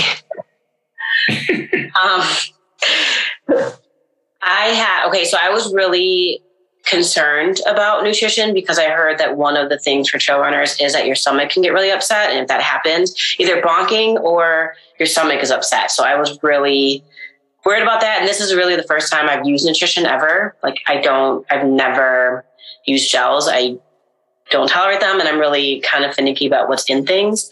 So I found these gels that are Untapped. They're called Untapped, and it's just maple syrup. So I usually make my own gel, which is apricot and maple syrup, but I was scared to bring it on the plane because I didn't know if I could because it's liquid, maybe. I don't know. So I didn't do it. But Rosalie told me about the hungry thing. Whenever you feel hungry, eat something right away. So I was like, okay. I did what she did. She told me to take out my bladder. So I did. And I had 1 bottle for water and 1 bottle of Tailwind. And then I filled those up at every aid station, just topped them off. So they're always full. And I tried to drink at least half of each before the next aid station. Mm. And then between each aid station, I took one of my Untapped gels. And then I ate one thing at an aid station. So I really loved the oranges and fruit snacks. And then when they had the peanut butter with the tortillas, I had that, and I had a pancake at one, which was awesome. And then I also had broth, which I probably should have had the ramen because the noodles probably would have been great. But I just took the broth, and that's when I was feeling pretty bad, like my legs. And it did. It like kind of boosted me up a little bit. It was good. Yeah. So was there thought into the sugar, carbs, protein? Or was it just kind of like, I'm eating as I'm feeling?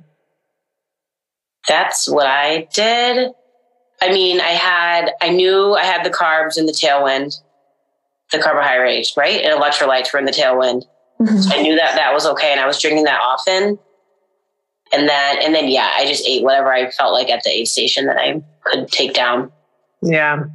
That bacon at one, that was amazing. I can only imagine. And the salt.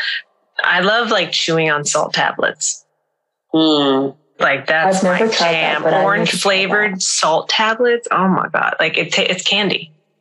It's not like, it doesn't taste like your table salt. It tastes like a orange vitamin C, little. Is it gummy or is it like a powder, hard, like white tablet? It's great. Like mm-hmm. Yeah.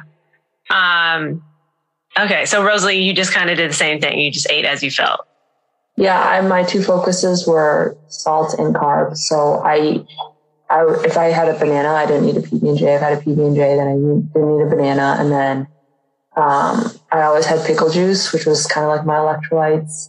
And if they didn't have pickle juice, which was rare, I would have something salty like Pringles or like a ramen or mashed potatoes. I don't know much about like the protein during a race, but after the race, I had 90 grams of protein like via chocolate milk. And then the next day I had an additional 30 grams of protein through chocolate milk. Wow. I've heard so many different things about eating. Like I think everyone does what is right for them. I've heard of people doing ultras on the paleo diet. So they're like just eating fats and what do they eat in paleo? It's like fat and protein, right? Yeah. Fats and protein. So, and they train on that. So, I don't know about that, but like for some people that works. And then if you're vegan, obviously like you have to pay attention to a lot of the things that are available, obviously. I felt that like sugar with running has been the thing that like, cause I was trying to eat 45 minutes before I would actually get hungry versus eating when I feel hungry. And then if I had like a moment of like just dread, I just eat something with sugar and then that would kind of pep me up a little bit, like sugar and caffeine, like Coca-Cola. But that's interesting. Cause I think I've seen also, you guys have seen the trainer, First Run. Who's that guy? Do you guys know his name?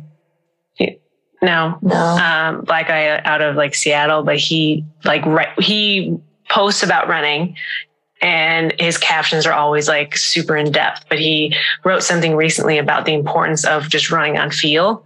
So it kind of appeals to what Ian's talking about as far as like, I run a race and it's most fun when I'm doing on feel because it's the first time doing that specific distance. And it's almost like beginner's luck and you're listening to your body a little bit more, or rather allowing your body to do what it does naturally. And so with food, I think, there's arguments to go both ways, but, I just want to say too that like, there's not one way to do it. I think a lot of people who are new to running feel like they need to like follow the rules of something, but every coach trains differently and not everybody is the same. And even with eating and running, like everyone has their own formula. Yes, this is true. Everyone has their own formula. What? Yeah. I think I'll let it be. I'll let you do you. But so funny. Karen just like does homemade gels and then Ian just drinks more. Like, yeah. And honestly, the homemade gels really had my mind perked because I was like, wait, okay. So apricot and maple syrup. Like, okay. So I'm getting like you, okay, but wait, hold on. So you like, I'm assuming you like blend it all. So it's solid. Do you then like dry it or you just kind of, it just creates a whole gel itself when you do that? It's like a gel texture and I have like a reusable gel flask that's like soft, and I just put it in there. It's really good. You should, I'll give you the recipe. You said you put it in a gel, what? I have this like reusable,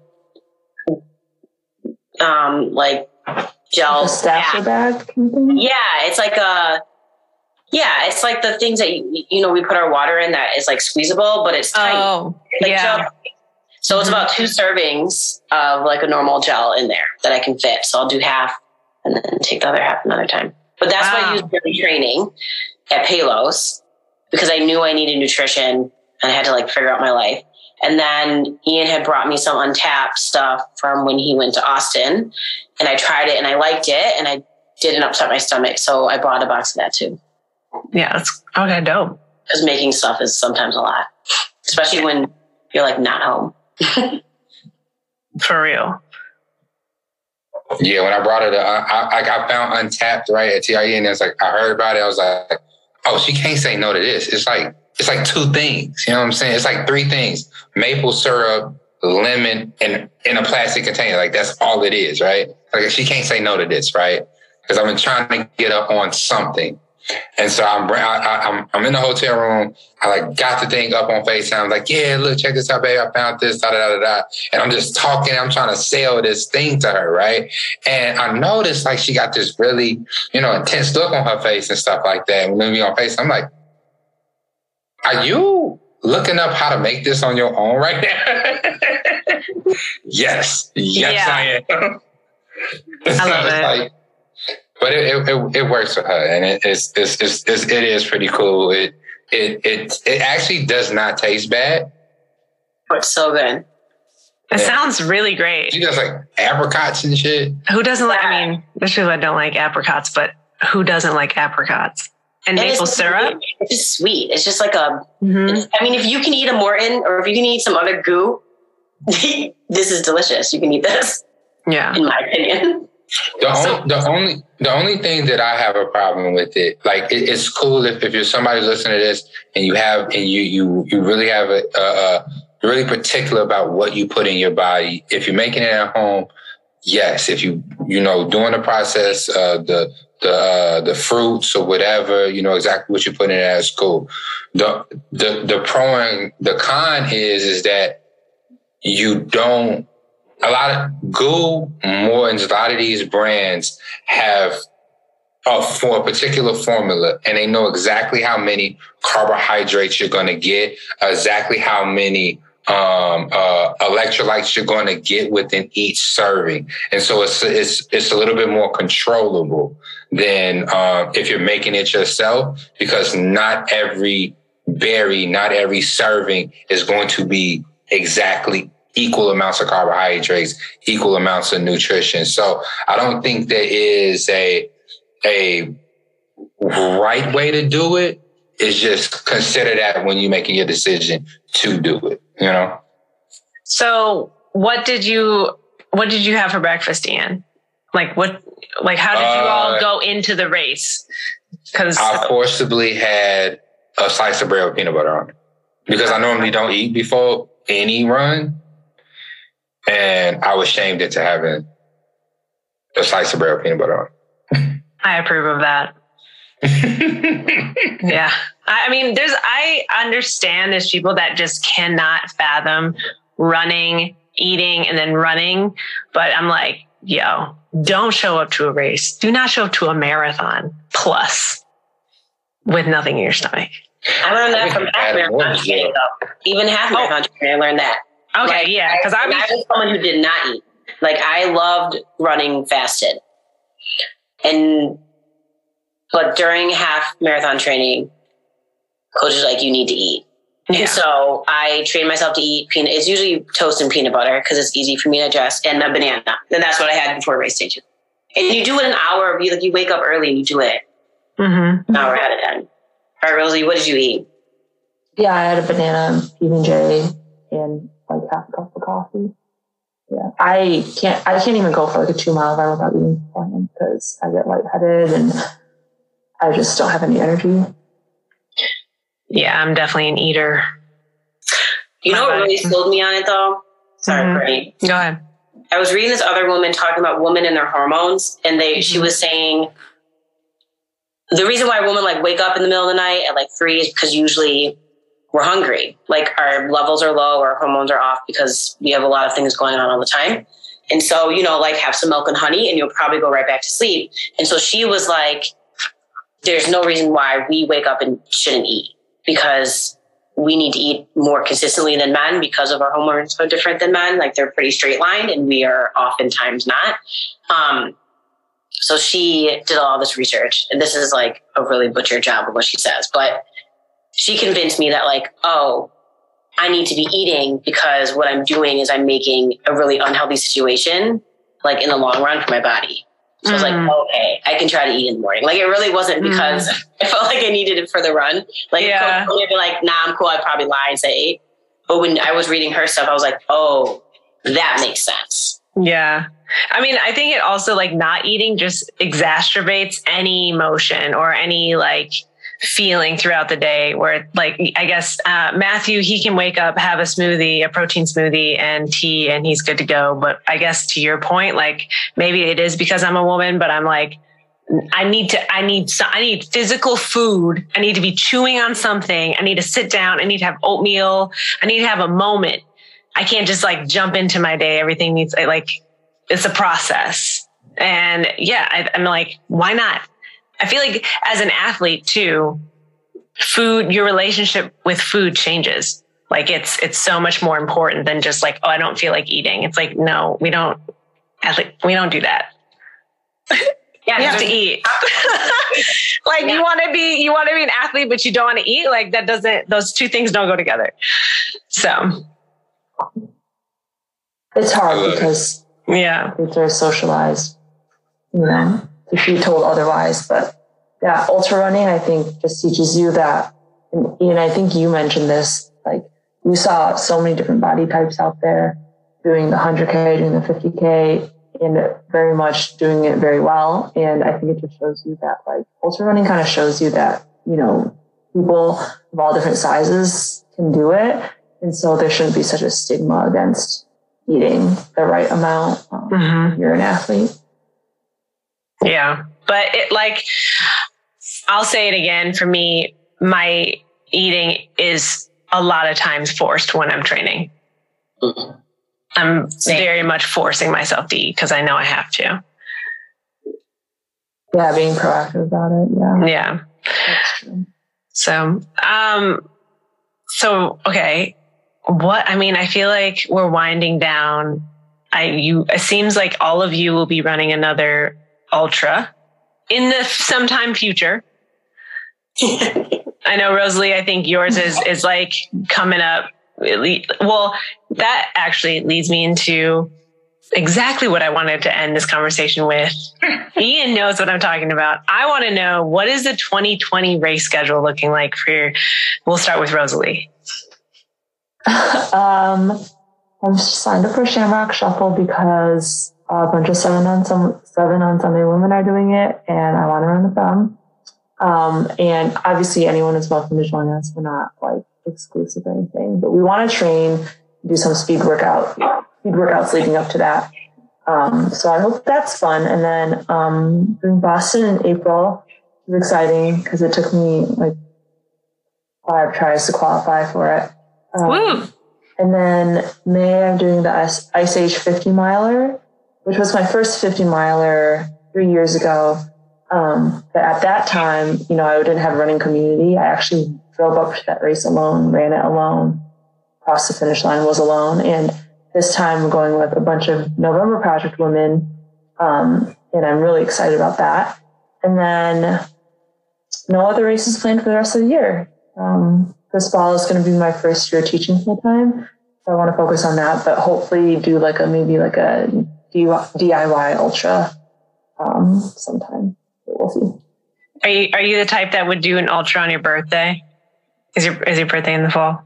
I'm just guessing. Oh, my birthday is actually in a couple weeks. And okay. Unfortunately, I start training for Boston on my birthday. Wow. Which I'm dreading thinking about right now. Happy birthday to you, though, because you've tried to get into Boston, you said 5 times? I've been running for several years. Yeah, I mean, I don't remember the number of marathons I've run to try to qualify, but it's been 3 years of trying, yeah. I mean, that's a birthday present. I don't know about y'all. You get to start training, that's lit. Okay, that's true. Now, training is the last thing I'm thinking about. Yeah, I feel that. Are you okay now? Since you've done this before, are you in as far as your body kind of knows the pain, so it's not as bad? It knows the pain, but it's still really bad. Yesterday, coming down from the training station, I was gripping the handrails with both hands, going sideways, one step at a time. Yeah. With my butt out, my luggage on my back. But also the stairs in her apartment could qualify as part of the course at Bandera. Yeah. Damn. I know what that's y'all, you need to relax. 3rd floor. Some Chicago apartments. Yes. Okay, Karen, what's your schedule looking like this year? Well, I don't really know. So I'm doing Shamrock Shuffle, for sure. And then I know I want to run a half. I was going to do the Hoka half again, to get, faster time. So I'll train for that all summer, but maybe there's another marathon or ultra on a trail in there that might mess it up. So maybe do that and then push back the half until fall. Yeah. That's all just an invitation to anyone. I mean, we're trying to get more Black runners out on the trail. So this is not an us thing. Everyone is welcome to ask us about ultras or trail marathons. And we need to get all of us out there. We need to take over the sport. Yes, please. Yeah, man. 7onSundays got some really serious distance runners, man. So pull up. Pull up. Rosalie has given us our next unofficial 7onSundays run meet up at the trails at Palos Heights on Saturdays. See if we can try to keep that going somehow, because that's been an amazing experience and stuff like that. It's either Friday mornings or Saturday mornings and things like that. So, but a lot of our runners have amazing races coming up this year, or have expressed interest in traveling and going to different places and racing these different distances. And it all ranges from halves to ultras, Yeah. What are you about to run this year, Ian? Well, I got Shamrock Shuffle, but I got to kick Aaron's ass. Shamrock Shuffle and stuff like that. So I actually got to start fucking training 2 weeks ago, because he been training for 2 years to beat me. So we're gonna see. We're gonna see. He been legitimately training for 2 years. So yeah, we're gonna see. I'm gonna be training for the next 2.5 months. Pretty much. I'm gonna let my body recover from this 50K and do that. But also I'm putting in my bid for New York. I think the lottery opens up soon for New York. I like that. New York also has a half, which I'm not saying I'm going to do it, but I'm that would be fun. You should. That would be fun. I'm not going to answer this question because I don't know. I want to get better and then think about races. I need to so that's I think I want to run more than one marathon though. One more marathon? I think I want to run more than one marathon this year. I think I want to try and double up. And ideally, you're thinking New York and... I don't know. Okay. The trail one. The trail marathon. When is the trail marathon? July, right? There's one in July in Duluth. Where? Oh, Duluth? Yeah. That's where I was born. I think it's a sign. You have to do it. It's beautiful, too. It's not grandma's? No, it's a trail marathon. It's called Eugene Cornell. Okay. Actually, I should do that. Yeah. In July? Mm-hmm. Yeah. Registration is only $45 and it opens in March. I love these types of races where it's not a whole thing to get into them. Oh, it might be a thing to get into it because it's only $45. But, I mean, like, no, it's like not a lottery. Oh, yes. You know, like if you want to do it and can pay for a bib, you don't have to talk to nobody. You should just get like all of Gumbo, all of 7onSundays out there. Just take over Duluth. Yeah. Yeah, that's crazy. Okay. I think that's a good way to end the podcast. Thank you so much for coming out. I mean, yeah. I mean, when I say come out, I mean like sit down in front of your computers and have this conversation. I'm wearing my race shirt right now. I saw the top of it. I said, does that say Bandera? That's a nice shirt.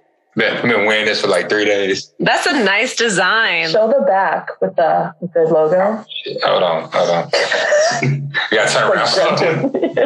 Other side, there you go. Oh, that is very cool. That's like the rattlesnake, right? That shit, actually. Wow. Okay. I'm officially interested in this race. I'm not saying I'm going to do it. I'm just saying I'm interested. We'll suggest it to other people. And it's way less rocky than Bandera. It's a lot more beautiful. I mean... Which one? Oh, you're talking about Duluth? Yeah. I was talking about Bandera too. Oh, okay. I want to do everything. Well, both. Yeah. I just want to run. Oh, well, no big deal. You could just... I guess you could just carry over the training. Yeah. Fine. Great. Do you have any last thoughts? Like, do you want to leave our listeners with any like big takeaways before we head out? Because okay. And it's from Rosalie, obviously. She said, and I'm going to mess it up early, so just fix it. But she said, if you feel like if you feel like you're empty or you feel like you're done, mentally, you're really your mind tells you when you're like 40% done. So you have really like 60% left in you. So just keep going. Right? Is that what you said? Yeah, I was actually quoting someone else who's quoting someone else. A friend from the November Project. She was like, if you think you're fucked, you're really only 45% fucked. Yeah, it's true because your body is telling you to quit before it's on E and actually dies. Yeah. And the other thing that got me through was Naz being like, you can walk, right? I'm like, yeah, I can walk. He's like, well, then we're walking. I mean, that's like what he said the whole time. And so that's whatever. And so we did. And then we ended up running again. So yeah, those two things. So I guess what I'm saying is friends matter and they're really important when you're trail running. True. And I love the crew that I went with. So thank you guys. It was the best time of my life. Oh, yeah. I already miss it. Let's do it again. For sure. Cute. Rosalie, any last words? I mean, I never thought I'd be a runner. I never thought I'd run more than a 5K. And, several years later, here we are. And I feel like, I don't know, Ian or Karen, if you can attest to this, but I feel like every time we accomplish something new, it like reverberates to other aspects of our life where you realize you can do things you never thought you could do. And so like, to me, like running is not the end all be all. It's like a way to train me for like my life and the decisions I have coming up. And so I feel like that's such a huge reward from ultra running. And, winning or setting PRs is never the point of running. It's always about friendships, like you said, Karen, and also just like make us better people. And I'm just so grateful that like we are able to do this together. Agreed. Love that. Beautiful. Can we do one too? I don't know. You can do one. You know, do one and then wrap it up. To speak to this past weekend, and what I saw and what it reminded me from not doing a marathon this year. I want to say this weekend, like I saw so much like strength and resilience. Like it was so palatable, like you can literally put it in a cup. And the cup was running over this weekend. Like it was such an inspiration to watch Nez, Karen, and Rosalie run, and not just run, but just perform so outstandingly. It was amazing. Like it was and I'm pretty sure I got this off Pinterest, so it might be Winston Churchill. It might not be Winston Churchill, but it was like a quote that was like, now, and it sums up the weekend. It's like, now is not the time for comfort and ease. It is a time to dare and endure. It's a time to dare and endure. And that's what this weekend was. Like, fuck the dumb shit. You ain't no water, whatever. We got gallons from the grocery store. We finna get out here and kill this trail. And that's what everybody did. And it was beautiful to watch. I love that. And also Nez and Rosalie drove that Mazda like a fucking commercial. It was doing like 70 miles an hour around turns in the pitch black. Here, linking all of our sides. Yes. But beautiful weekend, beautiful podcast. This was an amazing way to wrap up an amazing trip. Love having you both on, and we want y'all on again. Rosalie, definitely want to hear more about Coach Rosalie, her alter ego, going forward. And then, cause she's, RAC, whatever, certified trainer, run instructor now. And so all of us from 7onSundays are basically utilizing her to get better. Amazing. Here for it. Woo. All right. So that wraps up another episode of the Runners Club podcast. Thank you, Rosalie, and thank you, Karen, for jumping on with us. Really hope you come back, because we know it was a struggle to get you here, and we just really appreciate it. But with that, we're going to let you go, and I guess we'll talk to y'all, as in the audience, later. Next week. See y'all later. Bye. Y'all. Thank you.